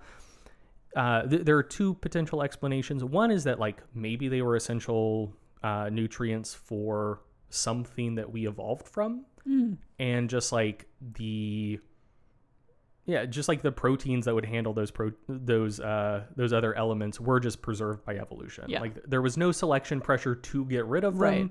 So it's like, yeah, maybe one of our distant ancestors did need to consume silicon, but like we don't. But like we still just have those enzymes in our DNA because like why not? Like we still have the genes for fucking gills, and we haven't had gills in a long time. So like who knows? So that's one potential explanation. The other one is just that like a lot of them are like chemically similar, like on a molecular level, to things that are essential nutrients. So, for instance, strontium is in the same column of the periodic table as magnesium and calcium are. Like it's just below them on the periodic table. But so things that are in the same column on the periodic table have like similar numbers of like valence electrons, like similar like electronegativity type characteristics. Yeah. And so, yeah, it could just be that like the enzymes that do what they do to calcium can also like handle strontium in a similar way because it's a related element. And yeah, so I think that's most of it, but it's basically like there is a list of other elements that we can't yet close the door on completely. Like they're probably not essential, but we don't know that for sure. And the way the body handles them, like who knows, maybe they are, but probably not. The exception there though, kind of like I was talking about with creatine before and how nebulous the idea of good health or normal function is like you could make the case for lithium that it might be an essential element or like conditionally essential. It's like there's pretty decent evidence that higher levels of lithium in drinking water are associated with lower suicide rates and lower rates of hospital admission for psychiatric problems. So there was a meta-analysis published in 2021. And for suicide rates in particular, there were 14 studies with a total of 94 million people in them. Oh my gosh. So like on the surface, pretty strong. It is worth noting that there was significant heterogeneity between the studies included in the meta, and there was some evidence of publication bias. But there is at least like reasonably decent indication that, like not taking enough lithium to like knock you out, like, you know, actual like psychiatric medical doses, but like a little bit of lithium in the drinking water seems to make people a little happier, a little less likely to kill themselves. Okay.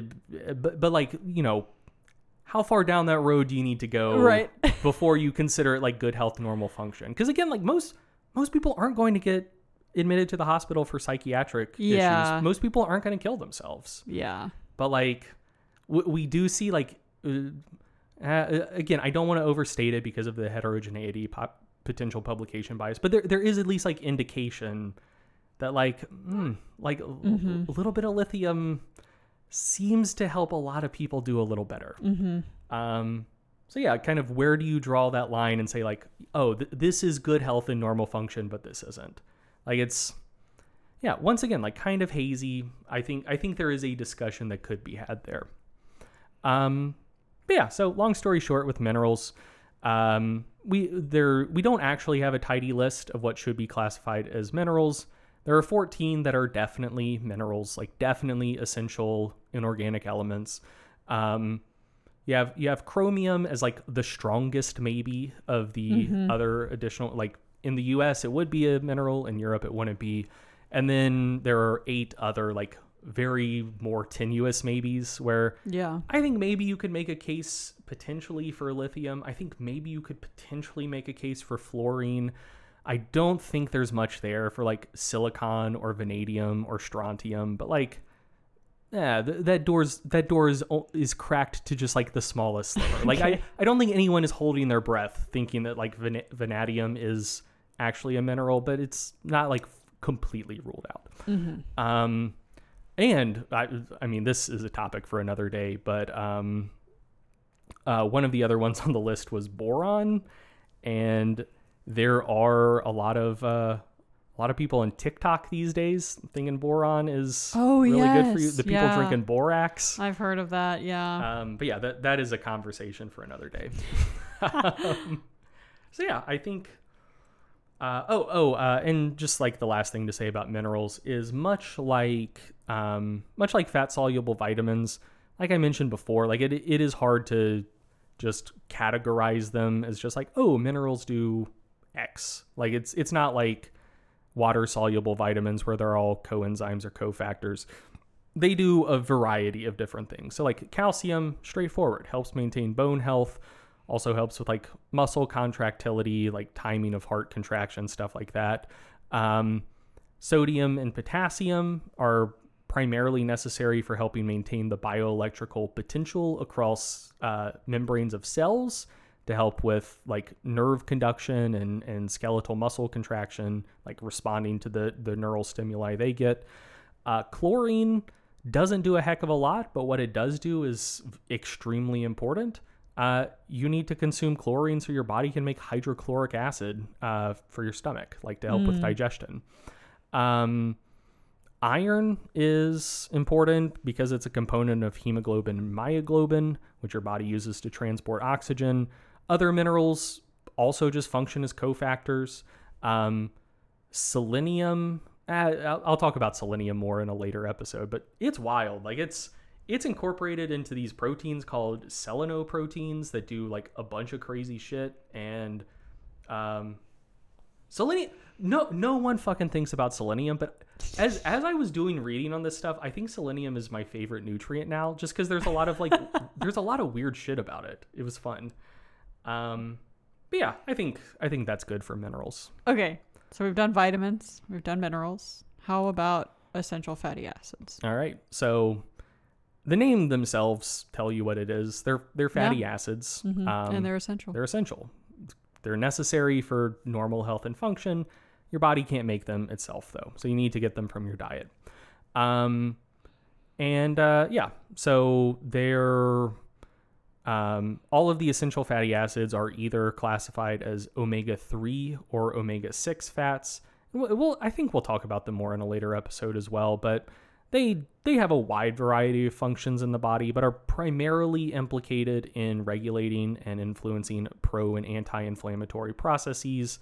There's been a lot of scaremongering about omega-6 fats. Like if you've heard people talking about like seed oils and like fear-mongering about that, it's mostly about linoleic acid, like the omega-6 that is an essential fatty acid. We might talk about that in a later episode.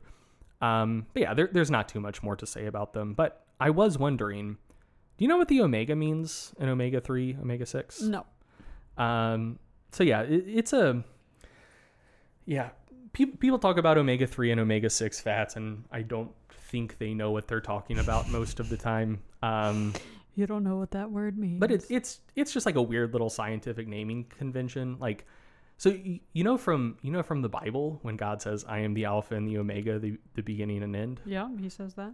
So it's like that usage of omega, which like I don't know why.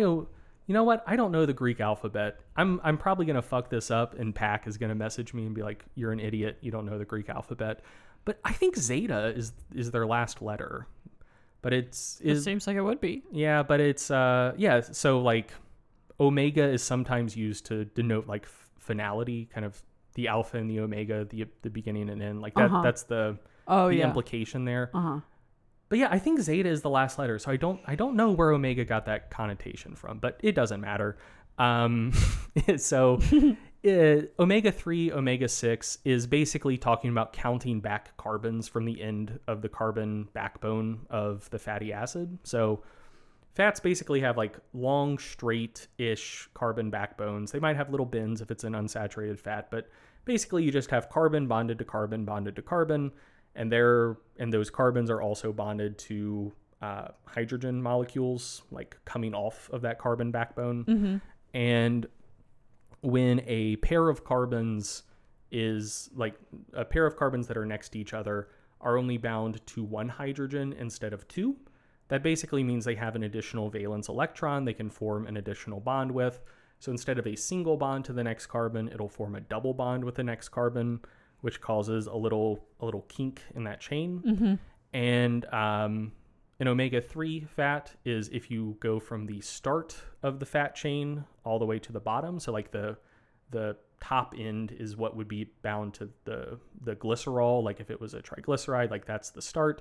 And then the end is basically the tail, like the carbon furthest away from the one that would be bound to the glycerol. So that is the omega carbon. And so you basically just count back 3 bonds from there. And if that is a double bond, like a point of unsaturation, then it's an omega-3 fat.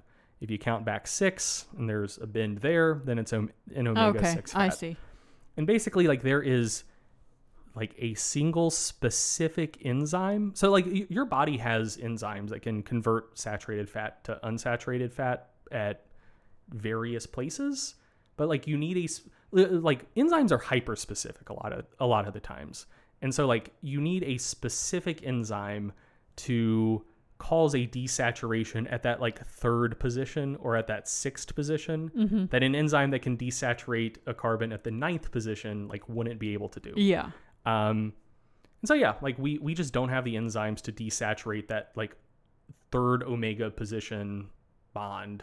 Okay. And yeah, so that's why it's essential. Okay. Yeah. Yeah. Okay. Gonna move on. Essential amino acids. Yeah, I think most people listening to this podcast, this will be old hat. Amino acids are the building blocks of protein. And essential amino acids are the ones that you can't produce on your own, meaning you have to consume them from your food. Of the 20 amino acids that your body uses to build most proteins, 9 are considered to be essential. Those are histidine, isoleucine, leucine, lysine, methionine, phenylalanine, threonine, tryptophan, and valine. And there are 6 other amino acids that are considered conditionally essential. Mentioned that earlier in the episode, but essentially means your body can usually synthesize them in sufficient quantities if you didn't consume them from your diet. But there are situations where you may not be able to synthesize them in sufficient quantities, in which case they would become essential. And those conditionally essential ones are arginine, cysteine, glutamine, tyrosine, glycine, and proline. And yeah, there's not too much more to say about that. Basically, if you don't consume enough of an essential amino acid, like bad shit can happen. Realistically, the ones you need to worry about, like realistically, most people listening to this don't need to worry about it at all. Nice. Like it really only becomes an issue if just like overall protein intake is really low, which this is a fitness podcast. A lot of people listening to this consume a shitload of protein. They do not have that problem. Yeah, absolutely not. So yeah, if total protein intake is really low, or if you're just a vegan and a very picky eater and don't like consuming any of the number of like great complete protein, like vegan protein sources like soy, mycoprotein, like there are plenty, quinoa. And you know, like if you just only liked rice, like rice is really low in lysine. So like you could have a lysine deficiency.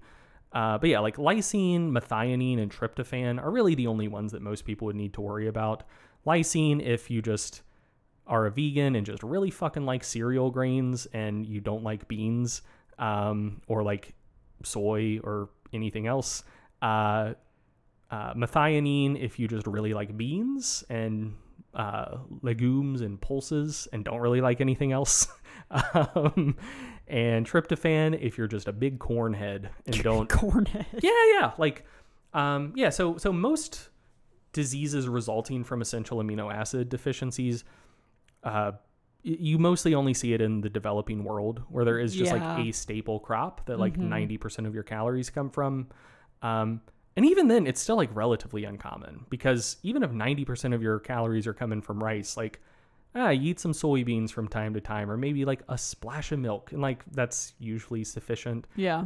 Maybe not to like maximize hypertrophy, but just to prevent diseases that would result from like an actual deficiency in an essential amino acid. Yeah. So yeah, like it's it's one of those things to be aware of. But I think that, like, I mean, I don't think we're particularly biased here. Like we are both omnivores. Yes. But so we're not just trying to like carry water for vegan nutrition, but like I do think a lot of omnivores who maybe like don't like the idea of veganism for either for reasons that they're not fully aware of themselves, or for reasons that they wouldn't want to articulate to a vegan, will express that concern as like, ooh, where are you going to get your protein? What about like essential amino acid deficiencies? And like, you basically never need to worry about that. Like, even if you're a vegan, if you consume a varied diet, and like if you really like rice, maybe sometimes have some beans, or like sometimes consume soy products, like it's gonna be fine. Yeah. Okay, the last three little weird ones. We have choline, fiber, and water. Choline, it exists in a state of limbo. It is like basically a vitamin, and like I mentioned before, it used to be a vitamin. It used to be vitamin B4. Yeah. But medical and scientific organizations haven't like reclassified it as a vitamin again. Probably because like at this point there is kind of a convention for the water soluble vitamins. Like they're all coenzymes or cofactors. Choline isn't. Like it does other stuff. But yeah, your body can produce choline in your liver, but it doesn't produce enough for like the best possible health outcomes, much like niacin. And so, yeah, it doesn't neatly fit into any of the other categories of essential nutrients like vitamins, minerals, essential fatty acids, essential amino acids, but it is still an essential nutrient that's just kind of like hanging out in its own category. Choline is used to produce a couple phospholipids that help preserve the structural integrity of cell membranes.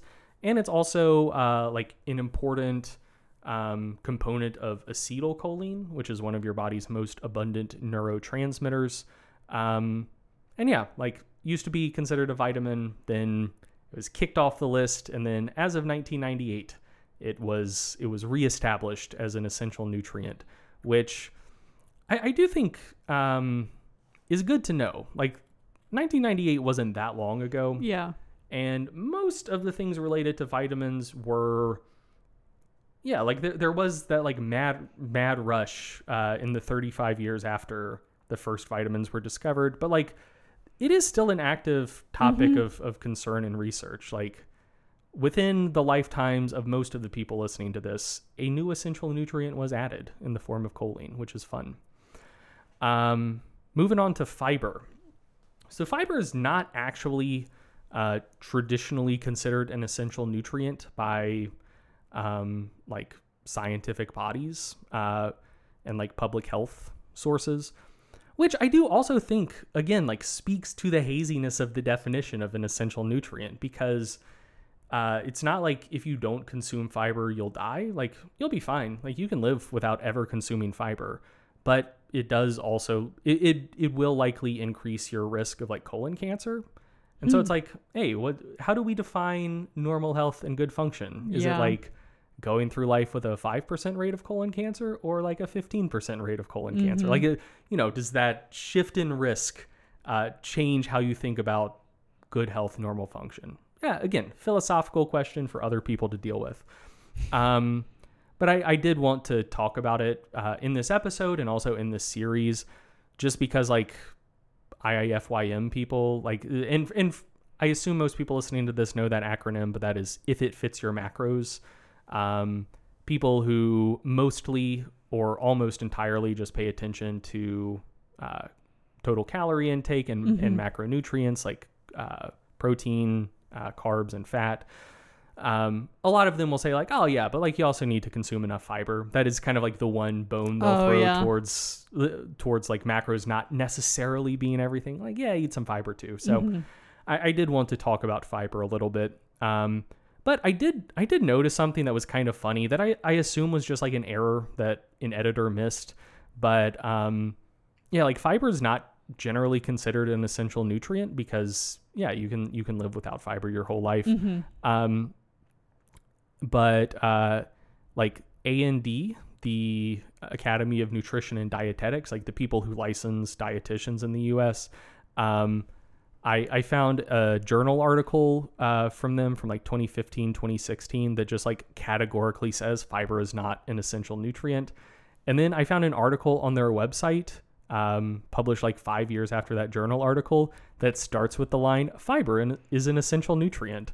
And like, I think the article is just wrong. Like at least in terms of communicating A&D's stand on this. But I did find that kind of funny. Just like very categorical statements from the same organization saying completely different stuff. Yeah. Yeah. What like I said, I just found that funny. I assume it's just a flub though. I think it's funny because it speaks to kind of the haziness of this. Like even on their website, you're like, what the fuck? Is it essential or not? Yeah. They don't know. I don't know. Yeah, for sure. Yeah. So fiber is a broad class of indigestible carbohydrates. So like most of the carbohydrates you would consume would be starches, which are just long chains of sugar molecules that are bonded together. And fiber is the same way. It is also like it's a carbohydrate. It's composed of sugar molecules that are bonded together, much like starch. So what is the difference between starch and fiber? Do you know, or did you know before looking at the outline? I don't know. Oh, okay. So yeah, it basically the raw material is the same, but like I was talking about before with how like hyper-specific enzymes are, the primary difference between most fibers and starches is just the type of bonds between the sugar molecules. Okay. So in starches, like a amylose, for instance, like most basic starch, you don't need to know what that is. It's fine, whatever. But it's just composed of glucose molecules that are bonded together by alpha glycosidic bonds. And like, you don't need to know what the alpha means, but it's basically just a description of how the bonds are the bond is oriented relative to like the two glucose molecules that are next to each other.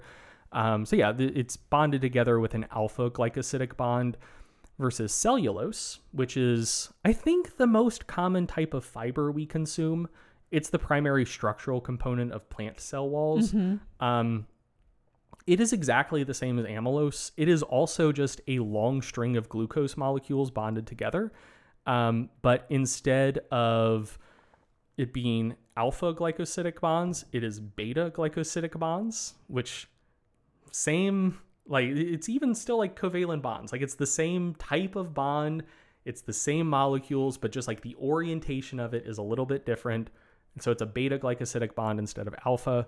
And we have enzymes that can break down alpha glycosidic bonds, so we can digest amylose just fine, and we can't digest cellulose at all. Can't even make a dent in it. Okay. Because we just don't have that correct enzyme. And yeah, like that is the main difference. So yeah, the difference between like a tree and a potato have similar carbohydrate content.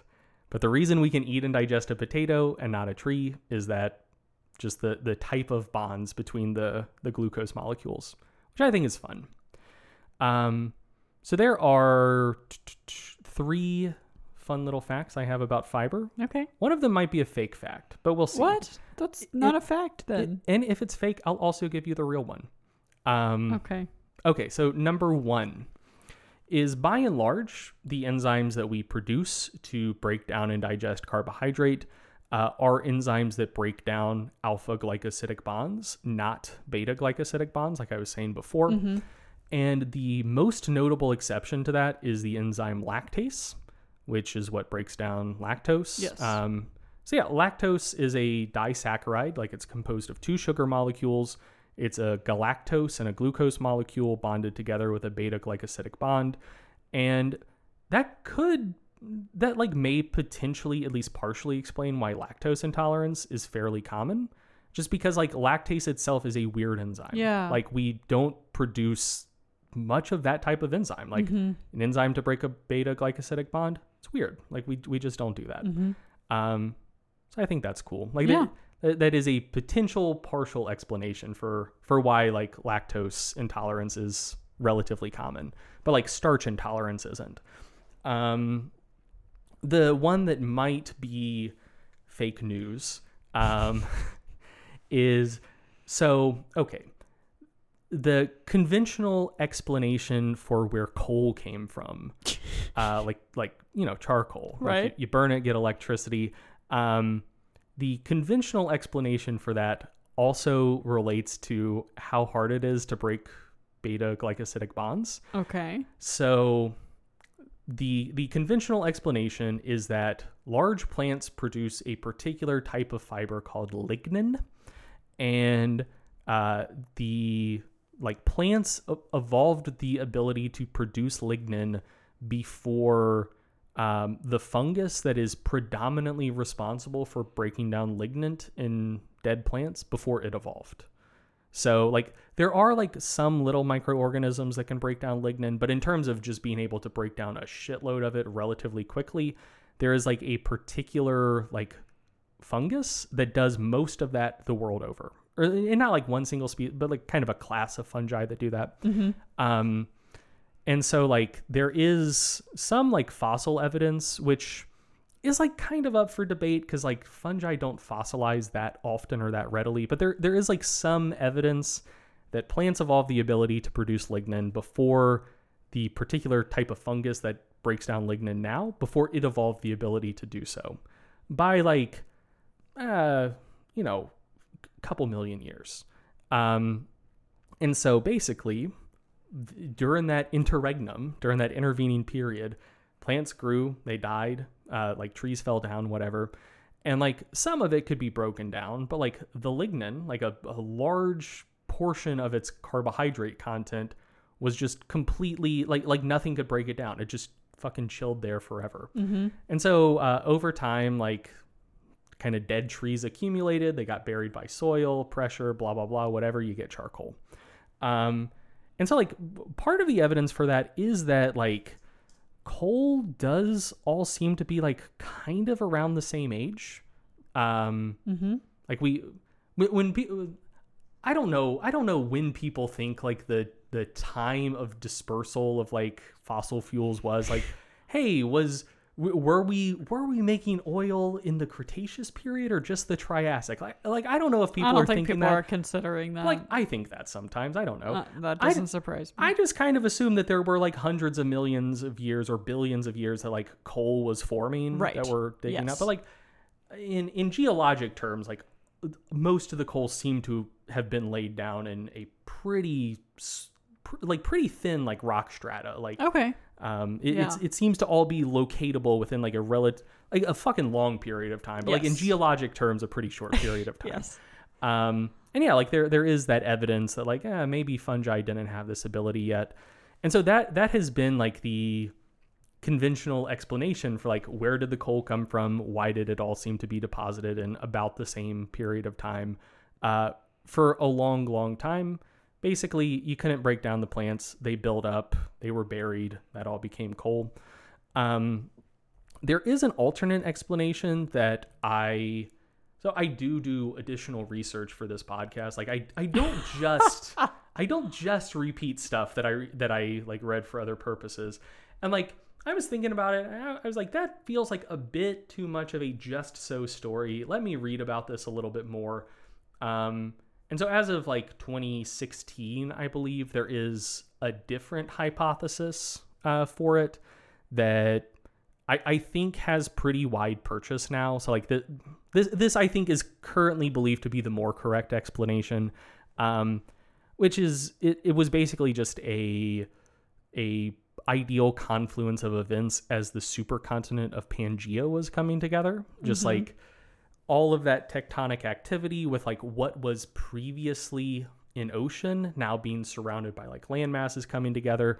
It just created like a bunch of marshes that are like ideal for kind of peat and then coal to form, because it's like really oxygen poor. So like if something dies and it sinks down in the swamp, it can be like covered and just like not exposed to like fungi or bacteria that could break it down. And so like, yeah, like there are still peat marshes today where the stuff, you know, is not as old as like coal or oil or whatever.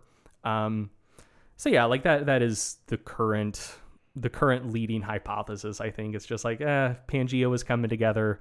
It just made like really good marshes for coal to, well, for initially peat to form, and then it gets buried, pressure, heat, whatever, becomes coal.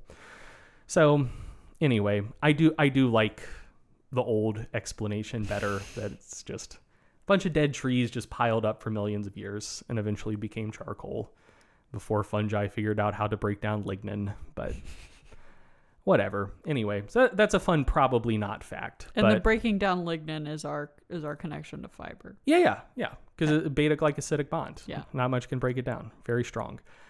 Okay. Third fun fact is that not all fiber is actually indigestible and fiber because of the types of bonds. So you can actually get fiber from starch itself. So there's a class of compounds called resistant starch, and there are like different kinds of resistant starch, but it's not worth talking about the differences here. Which is just starch, like it's amylose, amylopectin, like the normal shit that would be in like rice, potatoes, bread, whatever. But it is considered resistant because it resists digestion, but not because of the types of bonds, but just basically due to like shape. So if the starches are exposed, the enzymes can get in, they can break down the bonds, then you get the little sugar molecules, they get into your bloodstream, your body knows what to do with them.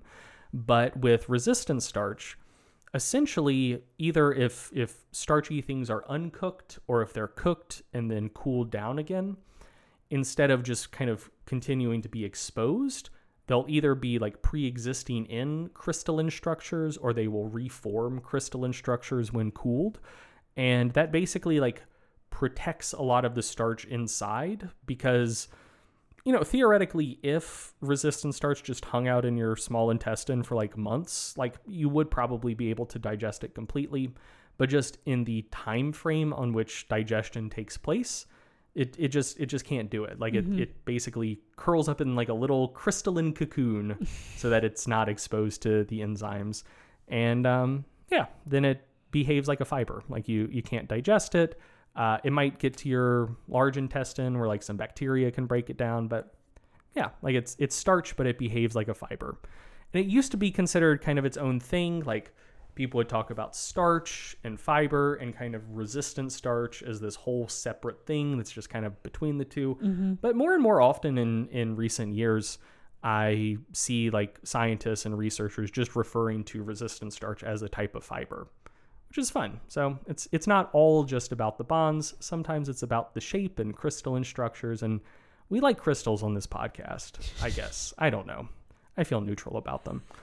Actually, I don't. I'm not like woo-woo about crystals, but I do fucking love crystals. Like I think they're just We love cool. a crystal shop, yeah. Yeah, like I'm not gonna like purchase stuff and be like, oh yeah. Well, you did in Atlanta. Well, that was a ball of copper though. It wasn't a crystal. It was in a crystal shop. Yeah, but so dear listeners, I bought a ball of copper, and it's one of the best purchases I've ever made. It is so satisfying to have something that's like, it's probably like an inch in diameter. But it's so much heavier than most things. A little smaller than a golf ball. Yeah, but it's just it has so much more heft than something that is approximately that size, and just a little thing that's kind of heavy. Like it's not, and it's shiny. It's cool. I love messing with it. It's one of the most fun things to fidget with. Anyway, it's good. But we're not crystal people. We're not. No. But if you are, that's fine. That's cool. It is. Okay, so last thing about fiber. There are broadly two types, soluble and insoluble. Insoluble fiber is stuff that both you and your gut bacteria can't digest. You eat it, and it basically gets through your digestive system essentially unscathed. You poop it out. It helps with gastric motility by kind of like irritating the walls of your intestines, and then they're like, no, fuck you, get out of here. So they'll do more peristalsis to get this noxious, irritating thing out. Like that's largely how it increases gastric motility. I don't know what to tell you. Like it's gross, but that's correct. Yeah. Yeah. Also helps add bulk to feces, so it helps you stay regular. So yeah, if people are like, I'm taking fiber to help me poop, like it's probably insoluble fiber. Yeah. And then soluble fiber, you can't digest it, but your gut bacteria can. Largely, like not always, but typically. So you ferment it in your large intestine. And so like if you get gassy after eating fiber, it's probably from soluble fiber rather than insoluble. Like the gas is created by your intestinal bacteria breaking down the soluble fiber.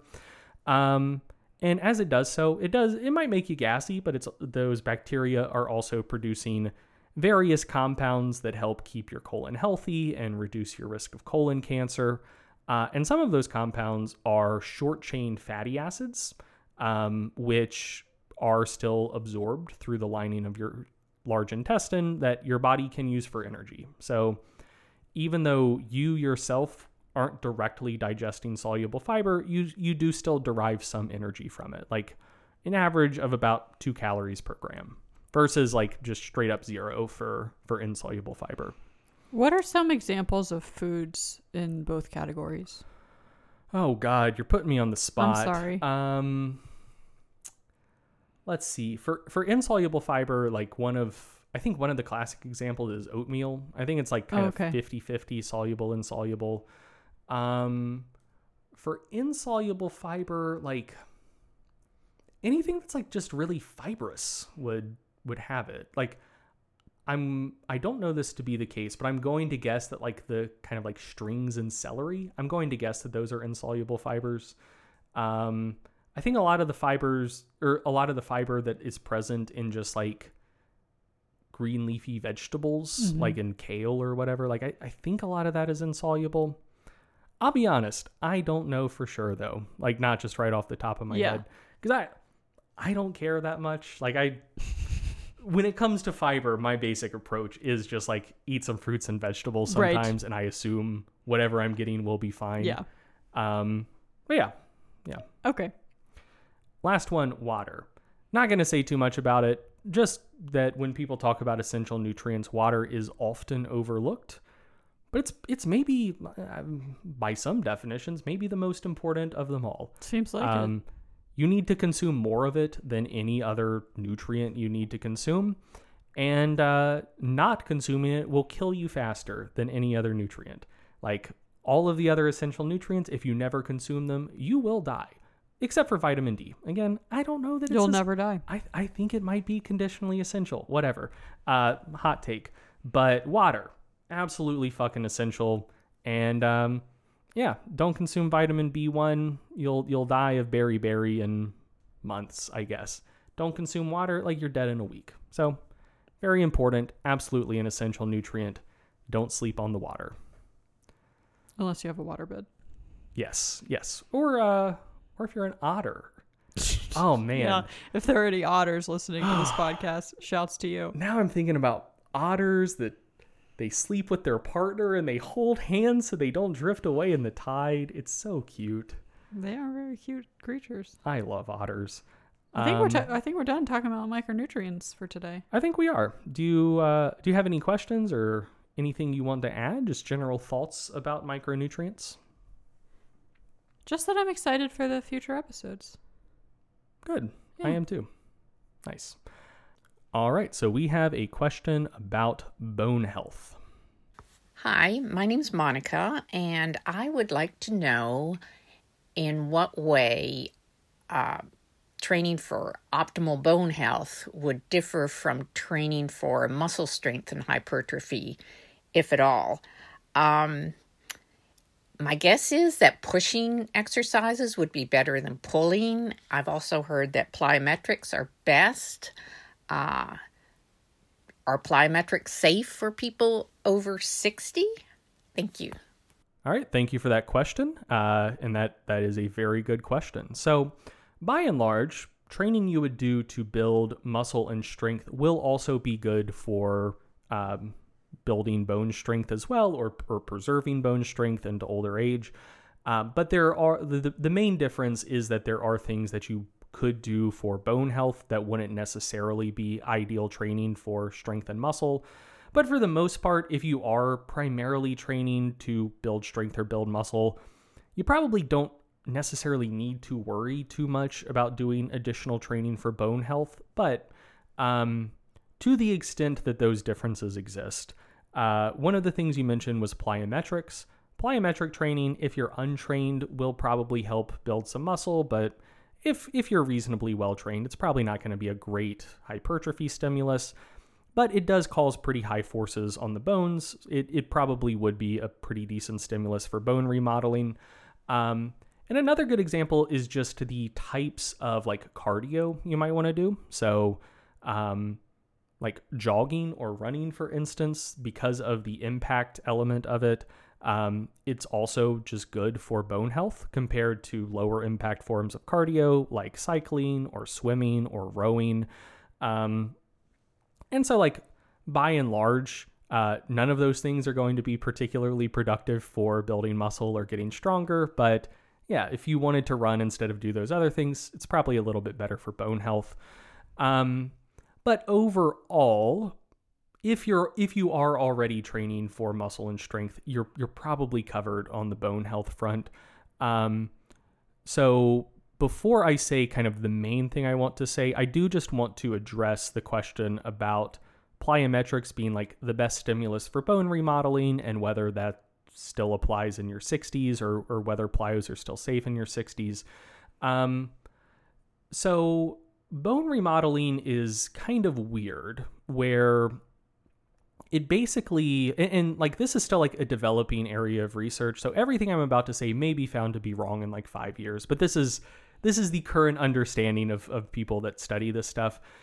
It seems like there's essentially a maximum stimulus that your bones can kind of like sense and respond to. And once you exceed that level of stimulus in a particular session, it just doesn't really do much else. Like you've already achieved a maximum stimulus for bone remodeling. And so plyometrics do cause like really high, like acute impact forces. So you do get like large, like really acute compressive forces on your bones. And so like on a contraction by contraction basis, doing plyometrics might like put more force on your femur and therefore cause a greater remodeling response than say like a single rep of squats would. So just kind of like on a rep by rep basis, I wouldn't be surprised if you did get the largest stimulus from plyometrics. But since there is kind of that cap going on, since you do kind of hit that plateau beyond which further stimulus just doesn't really seem to further increase bone remodeling, I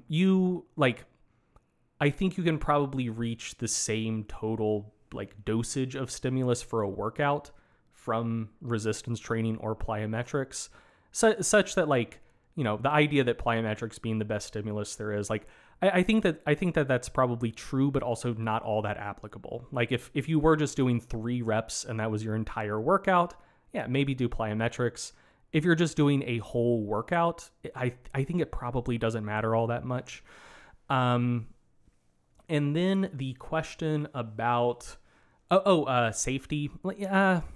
So whether or not plyometrics are safe, I think is less of an age question and more of a are your tissues prepared for it question. So if in general, like connective tissue does tend to get weaker with age, so like you might have a slightly elevated risk of some sort of tendon or ligament injury if you do plyometrics, but in general, it's mostly a question of just kind of like what are your tissues adapted to and capable of. And with most things, it'll be fine if you ease into it. So if you took someone who was just completely deconditioned at 20 and completely deconditioned at 60 and said, hey, we're going to put you through a really tough plyometric workout, I think there's a very good chance that the 60-year-old would be much more likely to get injured than the 20-year-old. But if you took someone who had already been doing plyometric training like their whole life and now they're 60 years old, it's probably perfectly fine. Or if you haven't done plyometrics, but you just want to for whatever reason, I think you could probably work with a trainer to gradually build up to that, where instead of, say, doing like 18-inch depth jumps and like trying to, hit hard, jump high, like all of that, like really, really high reactive forces, just starting with like a 3-inch step down from a box where you just step off, absorb the force, boom, that's it. And just really, really basic stuff and build from there. I think you probably could do plyometrics, like plyometric type exercise safely at just about any age. It's just a question of whether or not you give your tissues enough time to adapt to that type of loading. But then the last and I think main thing I wanted to say about training for bone health is just that like resistance training itself is fine and probably more than sufficient for most people most of the time. So in the question, Monica said that she assumed that pushing exercises are probably better than pulling exercises, and I think the assumption underpinning that is a reasonable assumption people have when they think about like forces on your bones and bone remodeling with lifting, but is actually like not a great assumption. So that assumption is, I think, and Monica, if you weren't thinking this, I apologize, but I think a lot of people look at the forces on your body in lifting and mostly only account for external forces. And so like with a pressing exercise, for instance, like bench press, the bar is resting in your outstretched arms and the weight of the bar is pressing into your hands. So that is putting compressive forces on your bones versus like a row, for instance. Like it's the same basic motor pattern, but in reverse. But now, the weight is like pulling out. So like it's not putting the same compressive force on your bone. And so you assume that like, this is probably a worse stimulus than the pressing exercise would be.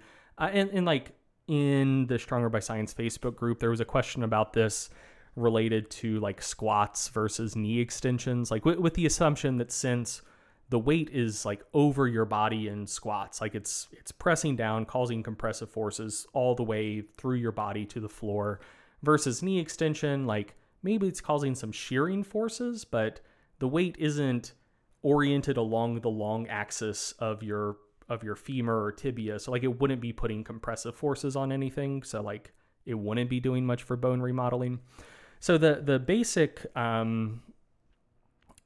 like the basic bit of information about all of this stuff that like folks very, very frequently overlook is that most of the forces your muscles are experiencing is not from the load you're lifting. It's from your actual like muscle contractions themselves. Hey, just recording a quick correction in post.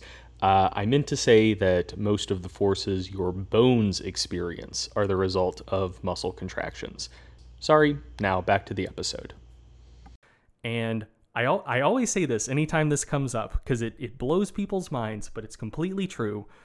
Your muscles are so fucking strong. Like people don't realize this. Your muscles are so fucking strong. So, for instance, let's say your 1 rep max bicep curl with one arm is 10 pounds. Like not much weight at all. Seems like podunk nothing. Like, man, I'm so weak. I can only curl 10 pounds. Your biceps are probably contracting with around 100 pounds of force.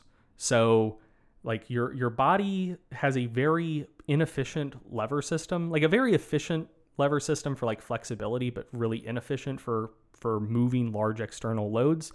So if you think about where your bicep inserts on your forearm, it's very, very close to your elbow, versus your hand pretty far away from your elbow. So like the distance from where the load is to the axis of rotation for the joint is probably about 10 times greater than the distance from where your muscle inserts to the axis of rotation for the joint, which means that if you have 10 pounds in your hands, due to where your bicep is inserting, like it would need to contract with 100 pounds of force in order to move 10 pounds. So like that scales. Like if you're doing knee extensions with 50 pounds, like that's like the same general principle would apply, like with like quad contractions. Like if you're doing knee extensions with 50 pounds, like that's not all that much weight. But your quads are probably contracting with like 400 or 500 pounds of force, just like linear force. And most of your muscles are oriented along the long axis of bones, like of the joints they cross. And so if your biceps are contracting with 100 pounds of force, if you're just lifting 10 pounds, that means you're putting about 100 pounds of compressive force on your humerus. If you're just doing knee extensions with 50 pounds, like you're putting about 400 or 500 pounds of compressive force on your femur just from your quads contracting. And so that is where most of the force comes from. And so, like a pressing exercise, there is also the additional external load of the bar, but the additional external load is so small compared to the forces your muscles themselves are generating, that like, yeah, it is probably technically true that the forces on your bones are a little bit higher in pressing than pulling exercises, but not enough to worry about because the external load is almost irrelevant. Just because your muscles are contracting with so much force, and most of the force your bones themselves are feeling is the force generated by your muscles contracting.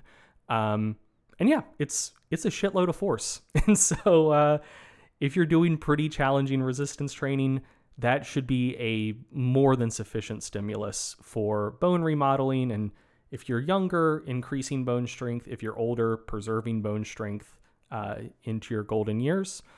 And so yeah, there are some stimuli that are on the table for bone health that wouldn't necessarily apply for building muscle and strength, like plyos, like running instead of cycling or swimming. Like you can have like a slightly bigger toolkit, but if you're already doing resistance training, you probably just don't need to worry about it too much because resistance training itself is such a good stimulus because your muscles are so strong. They're putting very large forces on your bones.